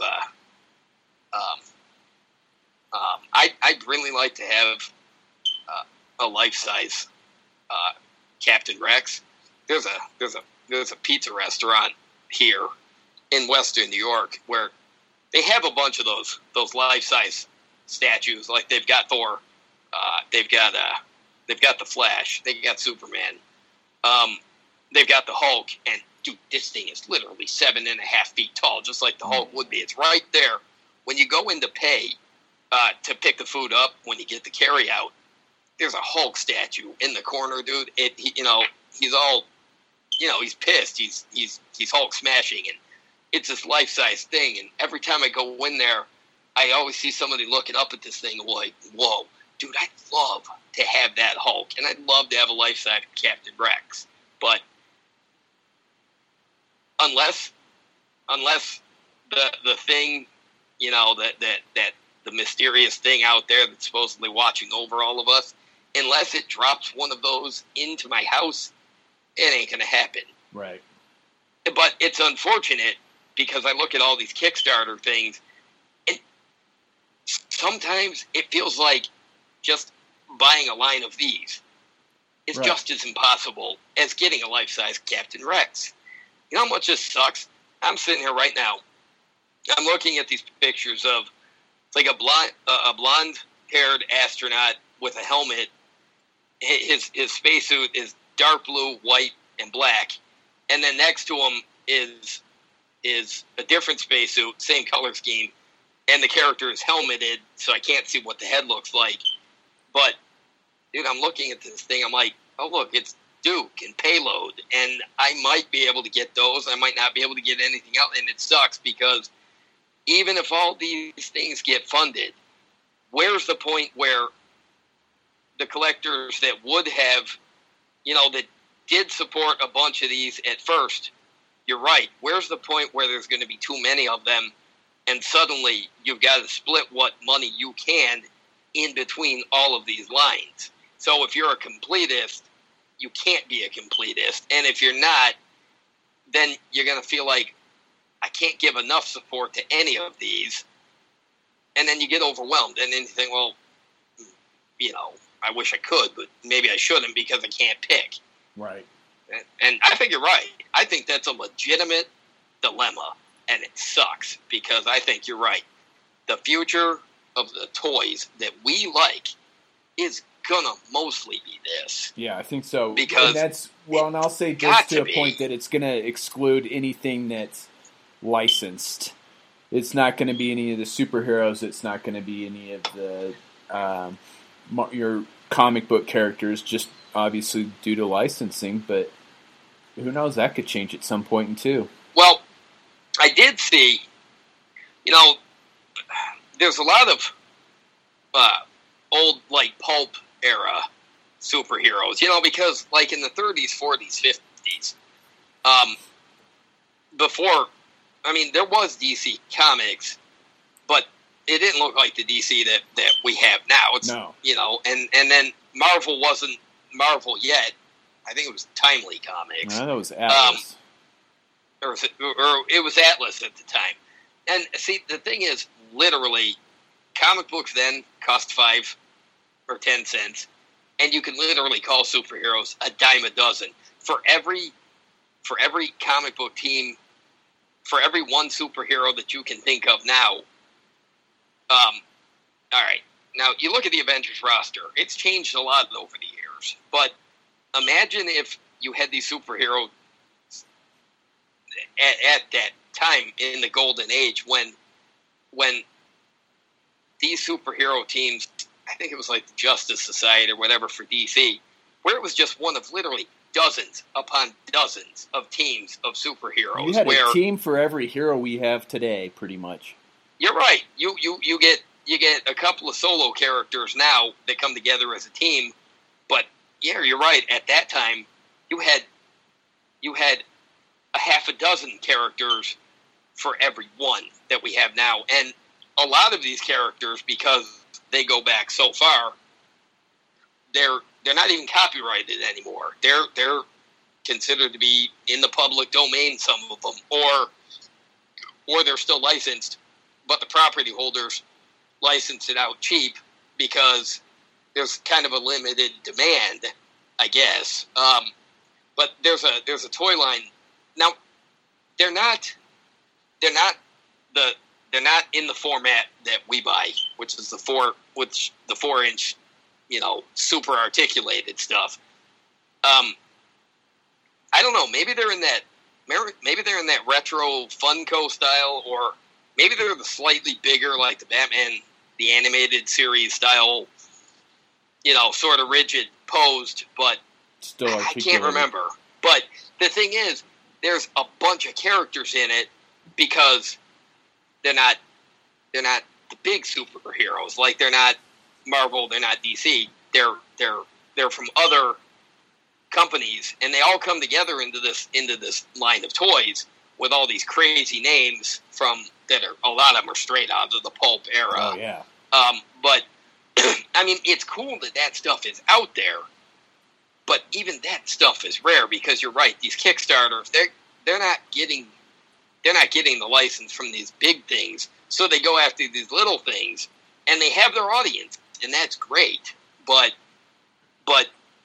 it's almost more exciting that some of these companies like Boss Fight and the Hell Screamer things, it is cool that they're just creating their own properties all together. But then it's unfair if they can't find the audience that they're hoping for, and it sucks. Because all these things absolutely deserve to have fully these funded, audiences that they may be able to achieve, but I don't know how long it'll last, or they may not be able to achieve, and that sucks. Well, I think one of the things that's going to help, I don't know about the chicken fried toys, but I'm pretty sure I saw the Hell Screamers, and of course, Boss Fight, the Vitruvian Hacks are doing it. They're making what Boss Fight's doing it now, and I think Hell Screamers is hoping to be able to do it. They're making blanks. Oh, yeah. That's a good point. I never even thought about those. You're right, Boss Fight. They did all those monotone bodies that you can literally do anything with. Like, it's a starting point for whatever character you feel like making. Yeah, I'm using one of them right now. Totally forgot about that. Do you have any of the blanks? I do. I have one. I'm customizing it right now, and I'm getting a couple from Marcus. Which one do you have, and what are you doing with it? I have the gray female, and I've painted it different shades of orange and added wings from the 25th Nemesis Enforcer. And I'm making a female fire elemental. Oh, cool! I'm gonna. I have a work in progress picture up on my customizing page.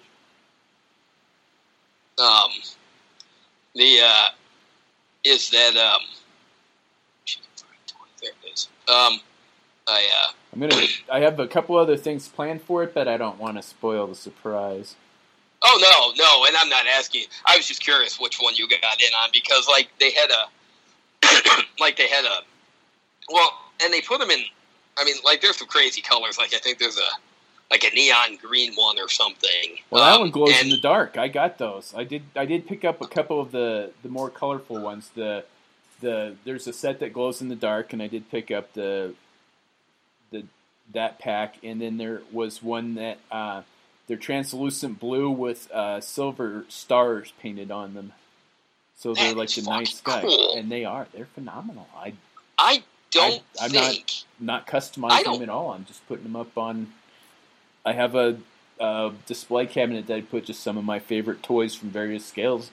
And that's where those two are going. They're in that. Man, people don't make enough glow in the dark toys anymore. Yeah. That's I mean, it's true. It is a gimmick. It is an old timey gimmick, and it's one that's always been amazing. 2 selling points for me, even when I was a kid, and now it's the same thing. Vac metallized chrome, and or glow in the dark. Yeah, no, it's funny that you should say that, because now that I think about that, it's like, how many glow in the dark things did I have as a kid? I had a shitload. Oh yeah, in fact, some of those little stupid toys, that didn't move or anything, they were just sculpted to look like these crazy characters. I get packs of them, at like KB or whatever, just because they glowed in the dark. Well, I think matter. Every other toy out of a breakfast cereal glowed in the dark back then too. That's right.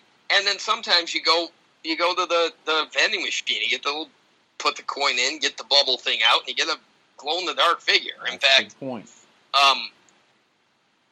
Now that I think about it, look, even the G.I. Joe line, the figures didn't glow.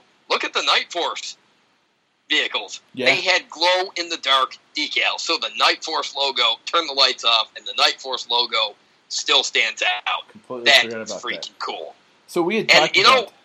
It's cool because my kids, they love glow in the dark stuff. And I love that watching my kids do they go for some of the same gimmicks we did. And I know someday they'll grow up, they'll have their own kids, my grandkids, they'll go after some of the... I mean, literally 40 years from now, I could have a new line of glow-in-the-dark toys because my grandkids bought them to me. So we kind of touched... We talked about this a lot last week, and I think it's kind of an interesting segue. We talked about... So this week, the future of toys that we want are crowdfunded, and I made the point that it's not stuff that's licensed. So stuff that's licensed, we talked about it last week, bootlegs. So, all right. So explain the bootleg Iron Man and War Machine.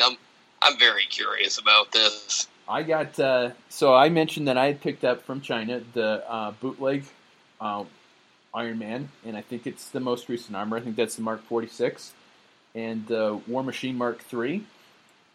They are Marvel Legends scale, and they came in the mail today. And they are awesome figures. What's the deal with them? I mean, what do they look like specifically? And then, are they movie colors, or are they like totally? Okay, but they're just bootlegs. Let me guess. Marvel Legends line doesn't have these, but this other company's making them, so you have to have them for the collection. They do make. There is a Mark 40. I think I lost track of 46 maybe now.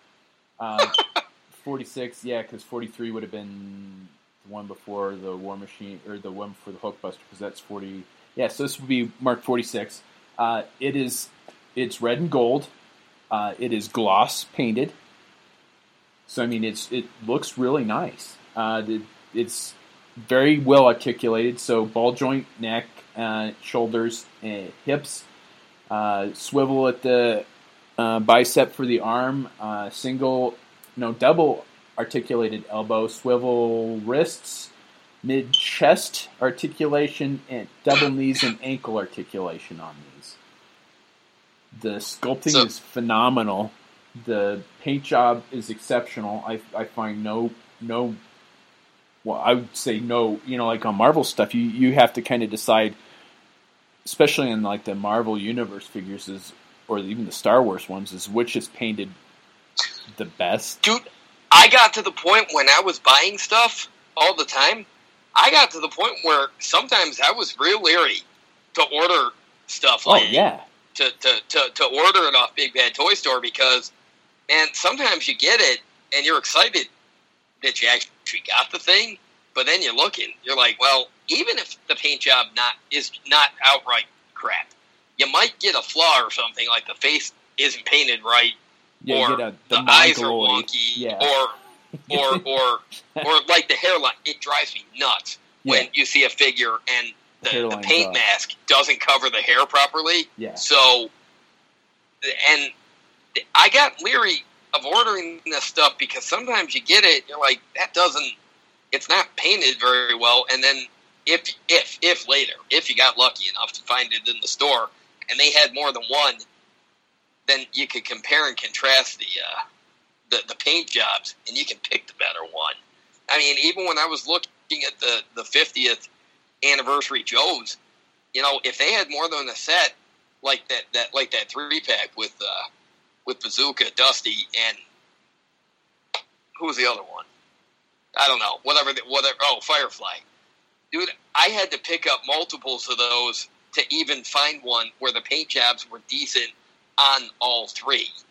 And what it really came down to was Dusty's the best, Bazooka's almost the best, and Firefly is, better than the one in that set. And that's pathetic. And neither of these figures suffer from that. They're made with real soft plastic, so they're not gonna break. But you can definitely tell it's not probably the quality of plastic that you're used to in the Marvel Legends line. The the shoulder gun for the War Machine, to have it point up, it pegs into the back on the left shoulder. To have it point forward, it has to peg into the right shoulder. So I mean, there's definitely some. It's quirky, but that's some of the charm. Yeah, totally. The War Machine for the paint job, it does have the 003 on each of the biceps, and it does have the stars and the Air Force logo painted on the shoulders, but it doesn't have like the Colonel James Rhodes painted on the chest like the Hasbro Legends figure does. Oh, you don't have the weird marks on the forehead, right? Like sometimes you see the auctions for these bootlegs, or the production pieces where they have a marker on the face, or they have something cut into it to let you know it was a. So you got the faces all jacked up, but the rest of it's okay. So a little mispainted, but that's okay. Yeah, none of that. There's a couple of spots on the right side of the forehead on the War Machine, but I mean it's hardly noticeable. I mean, I haven't even noticed it until now, and I've been playing with these things for the last half an hour. Well, let's put it this way: they're certainly no worse than what you'd probably find on the toy shop. Because I've looked at the Marvel Legends stuff, dude. Some of those are not well painted. No. And for a line of toys that's that detailed, that costs literally between $20 and $24 per figure, I'm sorry, there's no excuse to have jacked up paint apps, especially if it's anywhere above the neck. I don't care if it's helmeted or if it's a human face. There's no reason why they shouldn't have super tight, clean paint apps when you're paying $20 to get one character. And $20 if you're lucky. I think Marvel Legends are going for $25 I'm talking $20 if you're buying it at Target. Yeah. If you're buying it on the secondary market, it's probably or twice if you're that. buying it, or if you're, what about like Toys R Us? They have exclusives. Yeah. They always charge more. They do. So they're individual. I mean, they're little 3 3/4 inch 2-packs that they've got. I think there's one with, I don't know, is it Black Panther and Agent 13 Cap? Yeah, or that's right. There's one with, dude. I looked at those. They're very cool. $30 for 2 3 3/4 inch action figures. Are you fucking crazy? Yeah, I picked up the Iron Man pack, needless to say, but I was disappointed that I had to get the. Were they 30? Maybe they were 25.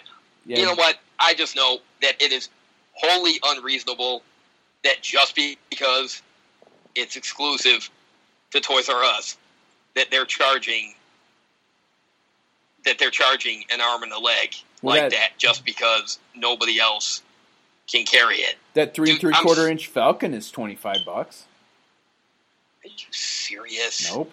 The single carded, that one with the big wings. Yeah, I've been wanting to pick it up, but I'm like, I don't want to drop $25 on one figure. And for these 2 bootleg figures, I got them for $8 a piece. Dude, I'm sorry, that's fucking crazy. With I can't believe $8 shipping. One figure for $25. I'm so. What? Yeah. I mean, I get it if it's on the secondary market or you're buying it from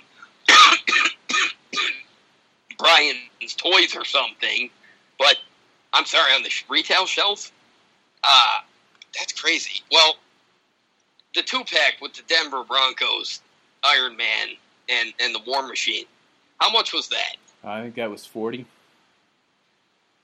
And you realized it would have been $50 if it was exclusive to Toys R Us. Yeah. I mean, it was exclusive to Target, so kind of got lucky on that. I mean, well, at least with Target, at least you know that their exclusives, they're usually pretty much on par with the rest of the toy line. Like, yeah, I'd say that with Walmart too, because I know the Marvel Legends has 2 exclusives for Civil War, and it's Falcon and Winter Soldier. Because there was the Black Series Star Wars figures. They're about $20 at Target. They had a 2-pack with Poe Dameron and the Crowd Control Stormtrooper. That was only $40. Wait a minute. Walmart's got the Winter Soldier and Falcon as exclusives. Yeah. They're core members of Cap's group in the movie. Why are those characters exclusive to anywhere? I don't know. I haven't figured that one out myself.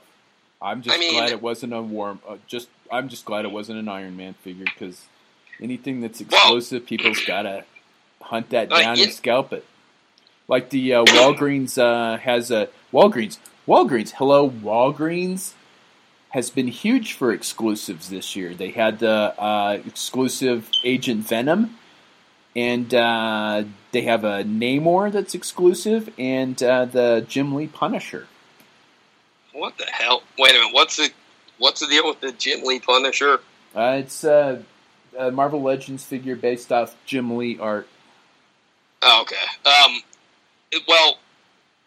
That's right. Because I don't know, a year or 2 ago, they had I think it was a 6-inch Black Series Boba Fett. Yeah, I think it was in the white prototype outfit. So yeah, that's a 4th exclusive. I forgot about that, but you're absolutely right. That was exclusive to Walgreens.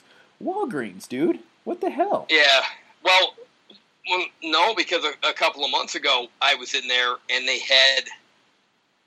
I was just looking. I was waiting for a prescription, and I go over and I look at the toys. They had Marvel Legends. I think it was the yellow and brown suit Daredevil. I think that was exclusive. Oh, yeah. You're right on that. And then I think there was think there was it was like a comic book style Ant-Man figure, but I think it was painted in the color scheme.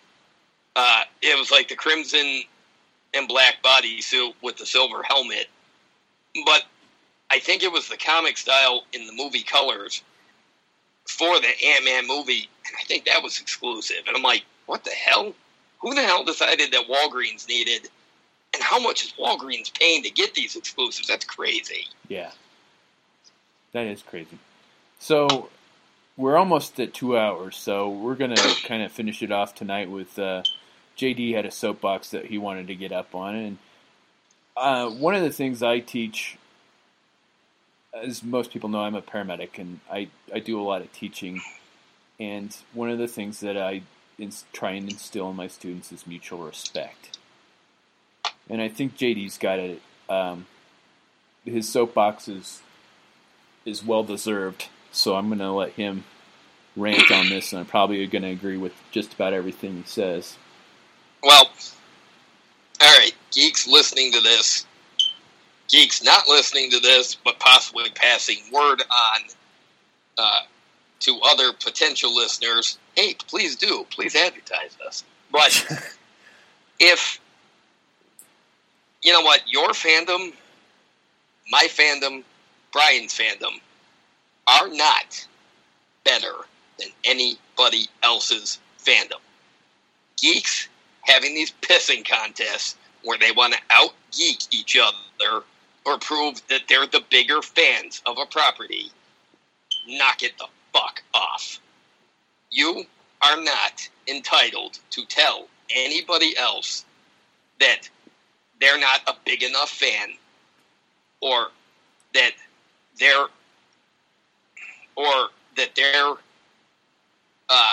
interests or their opinions are any more or less valid than yours. Shut the fuck up. Yeah. You cannot. You know, the old saying is, you can't. People's opinions can't be wrong. You know what?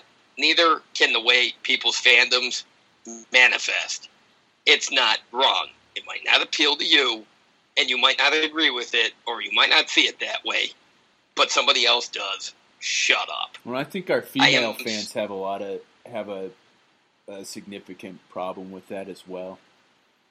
You know what? It's true. It's in all fandoms.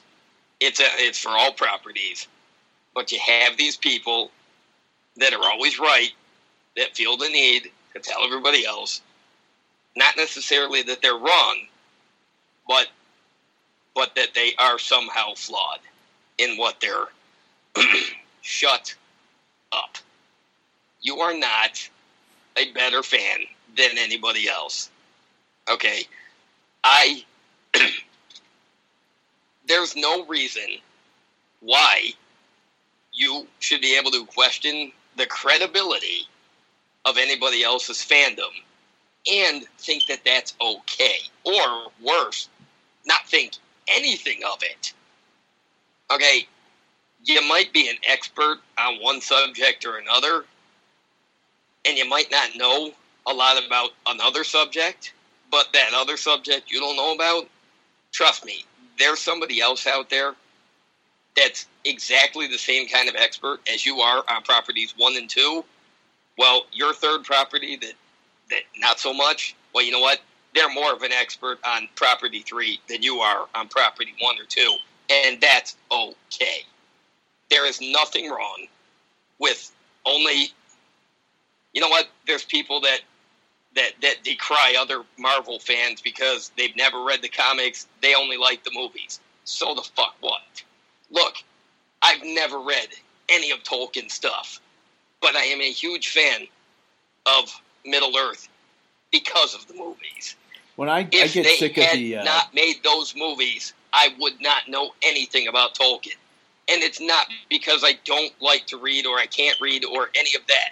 No, I didn't know what they were until the Fellowship of the Ring was released, okay?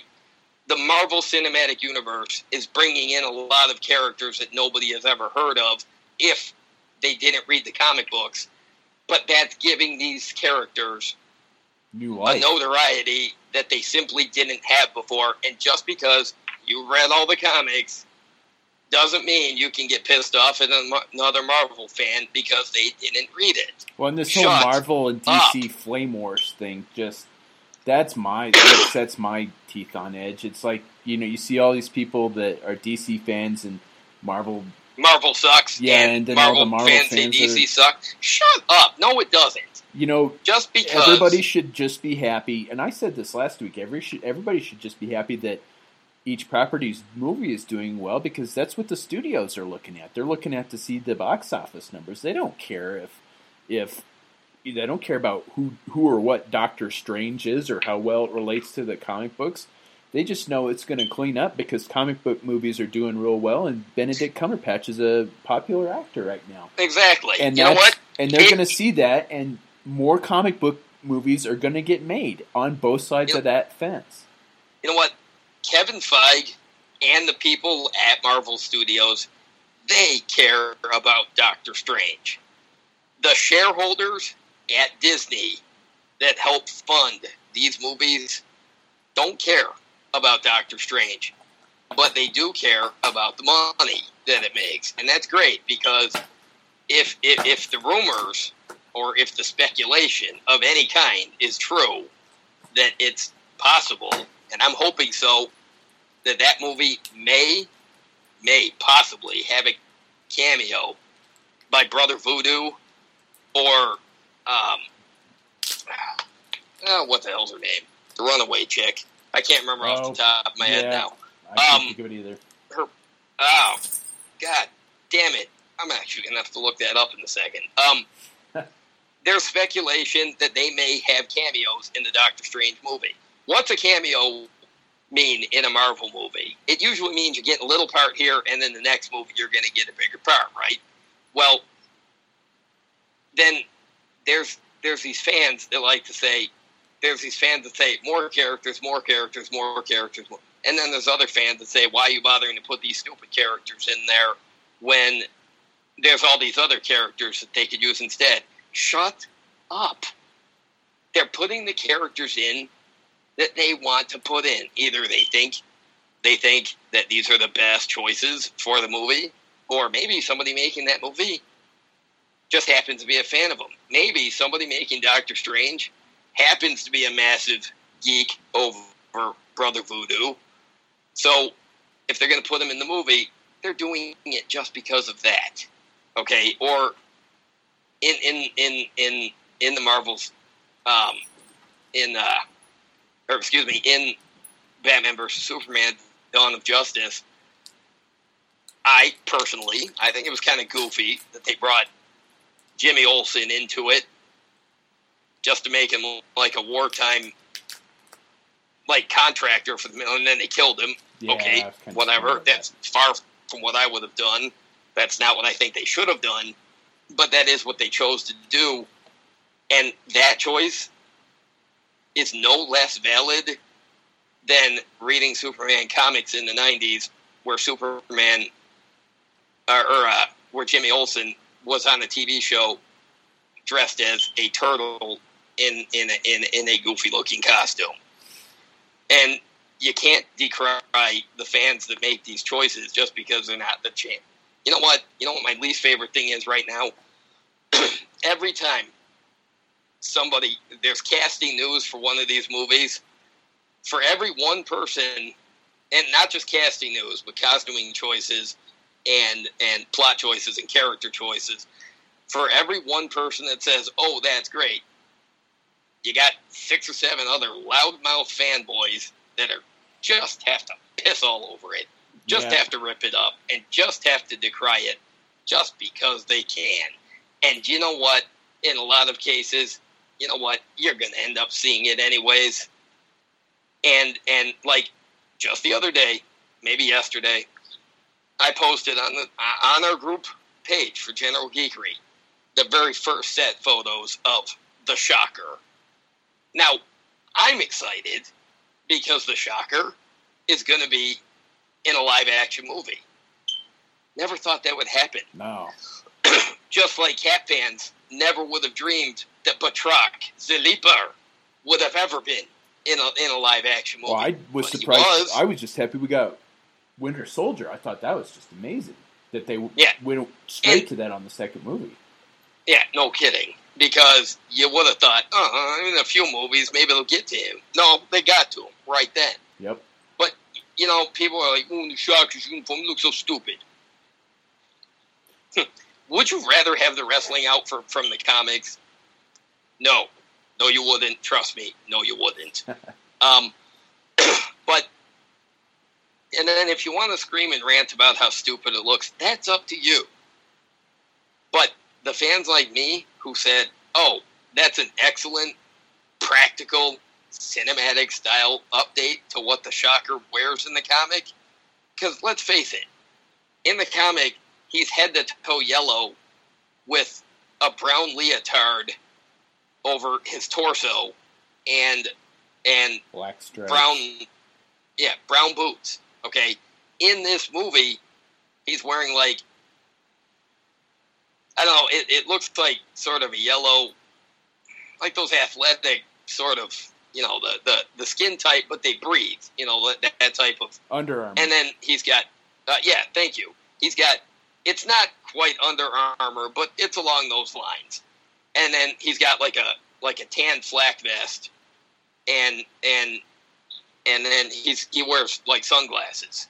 Dude, that's a cool practical update. Now, not everybody has to agree with that, but stop telling other fans that they are stupid for actually liking it.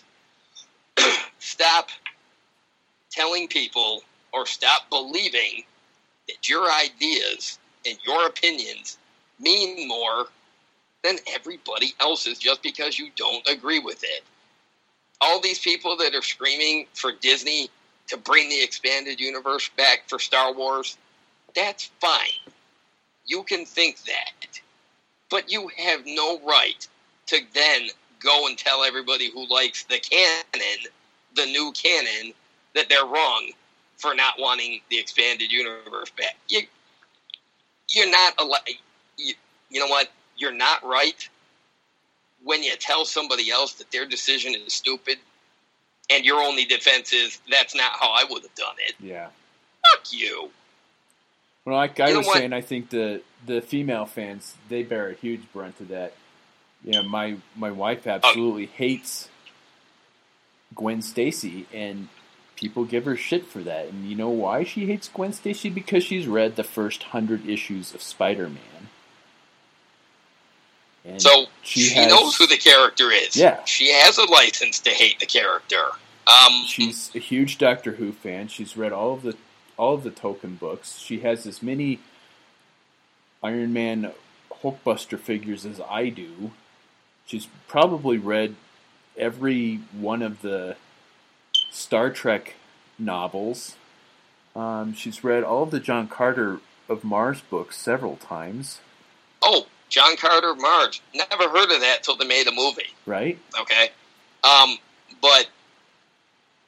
And then you can decry the movie if you want to, but you can't say it was the worst thing ever when there's other movies that you might like that somebody else who loves John Carter might say your movie was the worst thing ever. Right. I mean, personally, what I really wish would happen is stop having the fanboy pissing contests.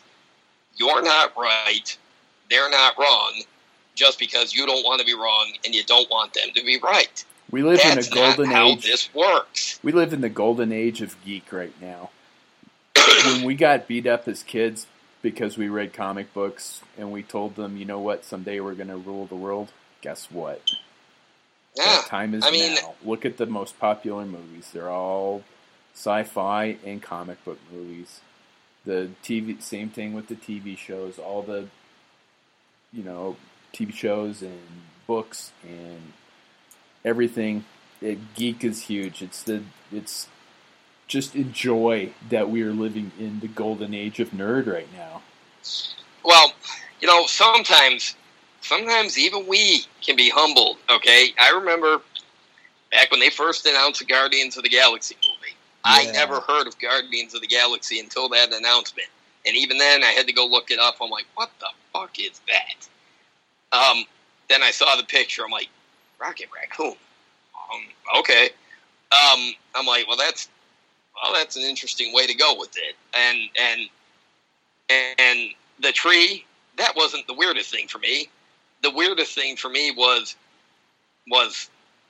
I looked at all these characters. I'm like, and then I looked at the history. I'm like, wow, some of these characters have literally been around for 30 years. Yeah. But when I was growing up reading comics, I never got into any of the cosmic stuff.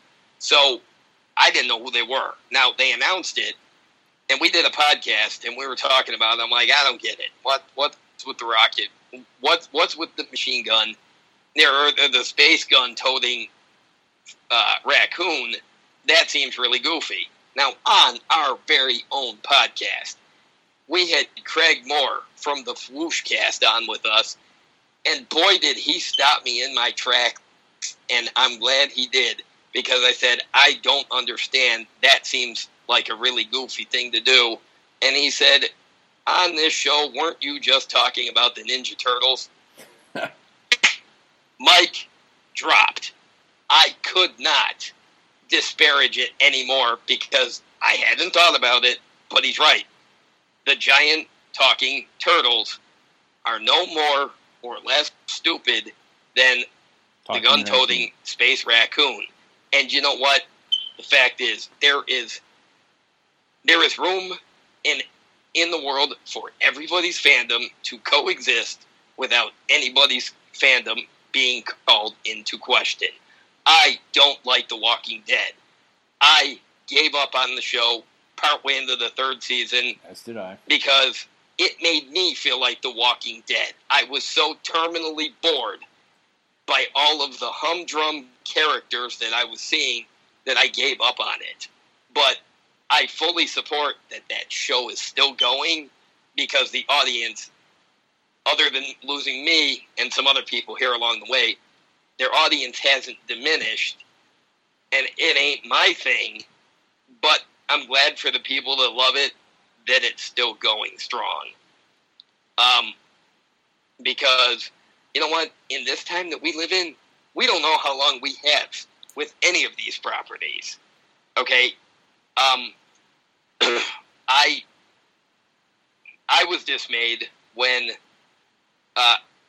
after just a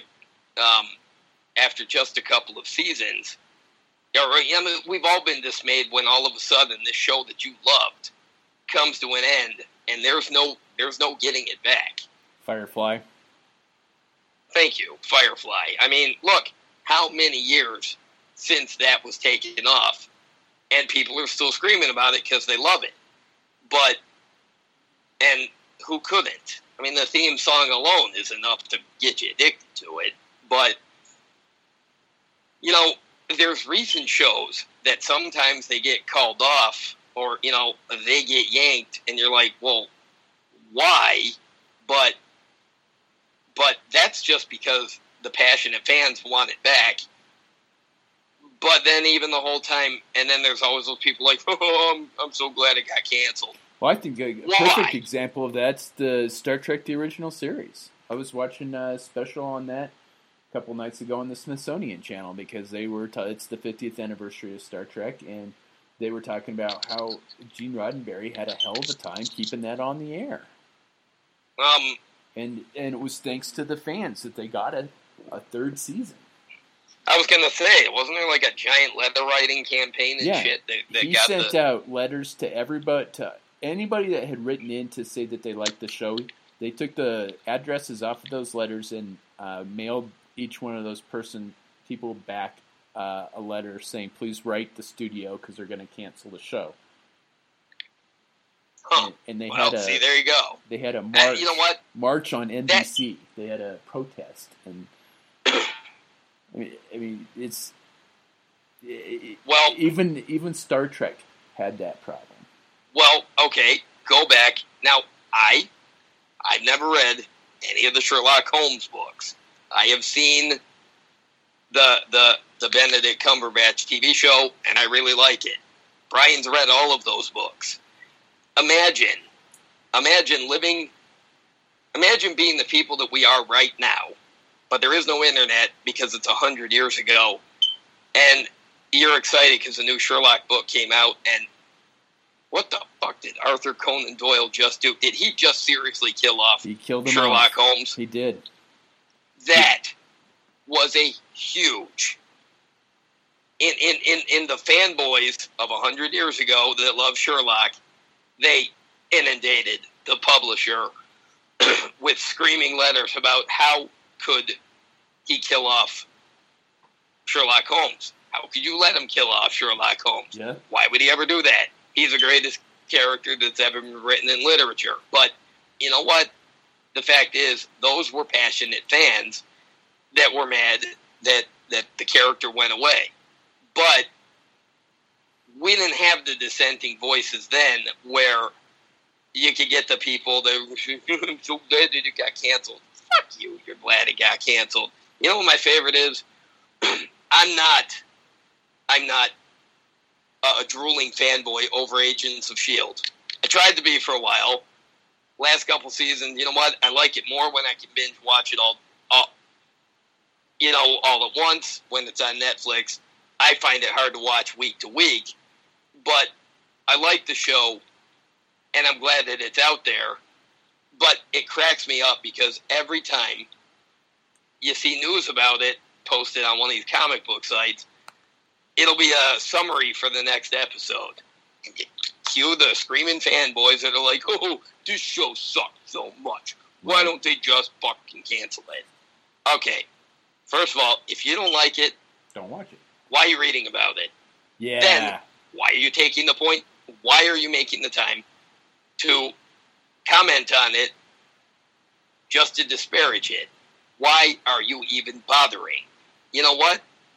If I don't like a movie or I don't like a TV show, I don't make it a point to comment to say how much it sucks. I don't even read the story. Okay? If you don't, if you think that the cast of this upcoming Spider-Man Homecoming movie sucks, stop reading about it. Stop going on just to scream about how you disagree with everybody that's being cast. Shut the fuck up. First of all, it's somebody else's vision. It's what they want to do because they think it'll work. There's no reason that they can't make changes to the characters because that's what you do. And beyond all of that, if you really just disagree with something, say you disagree with it and move the fuck on. Right. Find something that you actually like, that you're actually happy about. How many more years can people scream about this same shit over and over and over before you just decide that you've said enough and you're done ripping apart other people's fandoms? Shut up. Yeah, and I think that is very well said, and man, we've gone over our 2 hours again. So I'm gonna. This is gonna be a thing, folks. Yeah, I'm gonna just say thank you one more time for John for coming on the show, and please check out his website at farawaypress.com. And I have to apologize to Brian for overtaking some of that conversation. Sorry about that. Oh, that's all right. We'll get it. Hopefully this will be a precedent for our show. We can start getting people like this on the show. If you guys have people that you want to hear us interview, give us some feedback on our Facebook page. We're gonna try and get these Kickstarter guys on the show. If we've missed any of these Kickstarters that you know about, let us know about it. Yeah, by all means, shed some light. Like I said, I didn't know what the Hell Screamers thing was. Brian told me about it. If you guys know of action figure Kickstarters that we haven't covered, chances are it's not because we forgot about it. We may not know about it.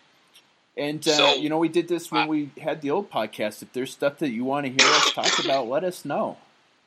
Yeah, I mean, if there's geeky stuff that it seems like we should be talking about that we're not, maybe just remind us. I mean, you know what? I'm glad that we have all the likes on the page that we did. Yeah, I have thank to you admit, guys for that. We were blown away. I enjoyed the shock that basically went through and people were like, oh my God, they're actually really? Wow, okay. I got a kick out of that, but I have to say thank you for it because it tells me that you guys liked what we were doing before, and we're gonna try to do that again. And if you want to spread the word about the show, awesome. I mean that helps. I always want to have guests on. Yeah, you know, definitely. I don't mean I want to have guests every episode. I mean I'm always up to have other people on the show because I want to hear about their stuff. I want to hear about their whatever they're into. You want to know what their general geekery is. Exactly. I want to cover as many geeky things as we can. So, thanks for the support that we've got so far. Thanks for the support we're going to have later. And Brian, thanks for the conversation. I got to learn to shut up a little bit, but just let me get in there once in a while. That's all I ask. All right, and we're going to call that a show, and stay tuned next week because we don't know what we're going to do next week. So it's going to be as big surprise as this to you as it is us. So thanks for listening, and tune in next time.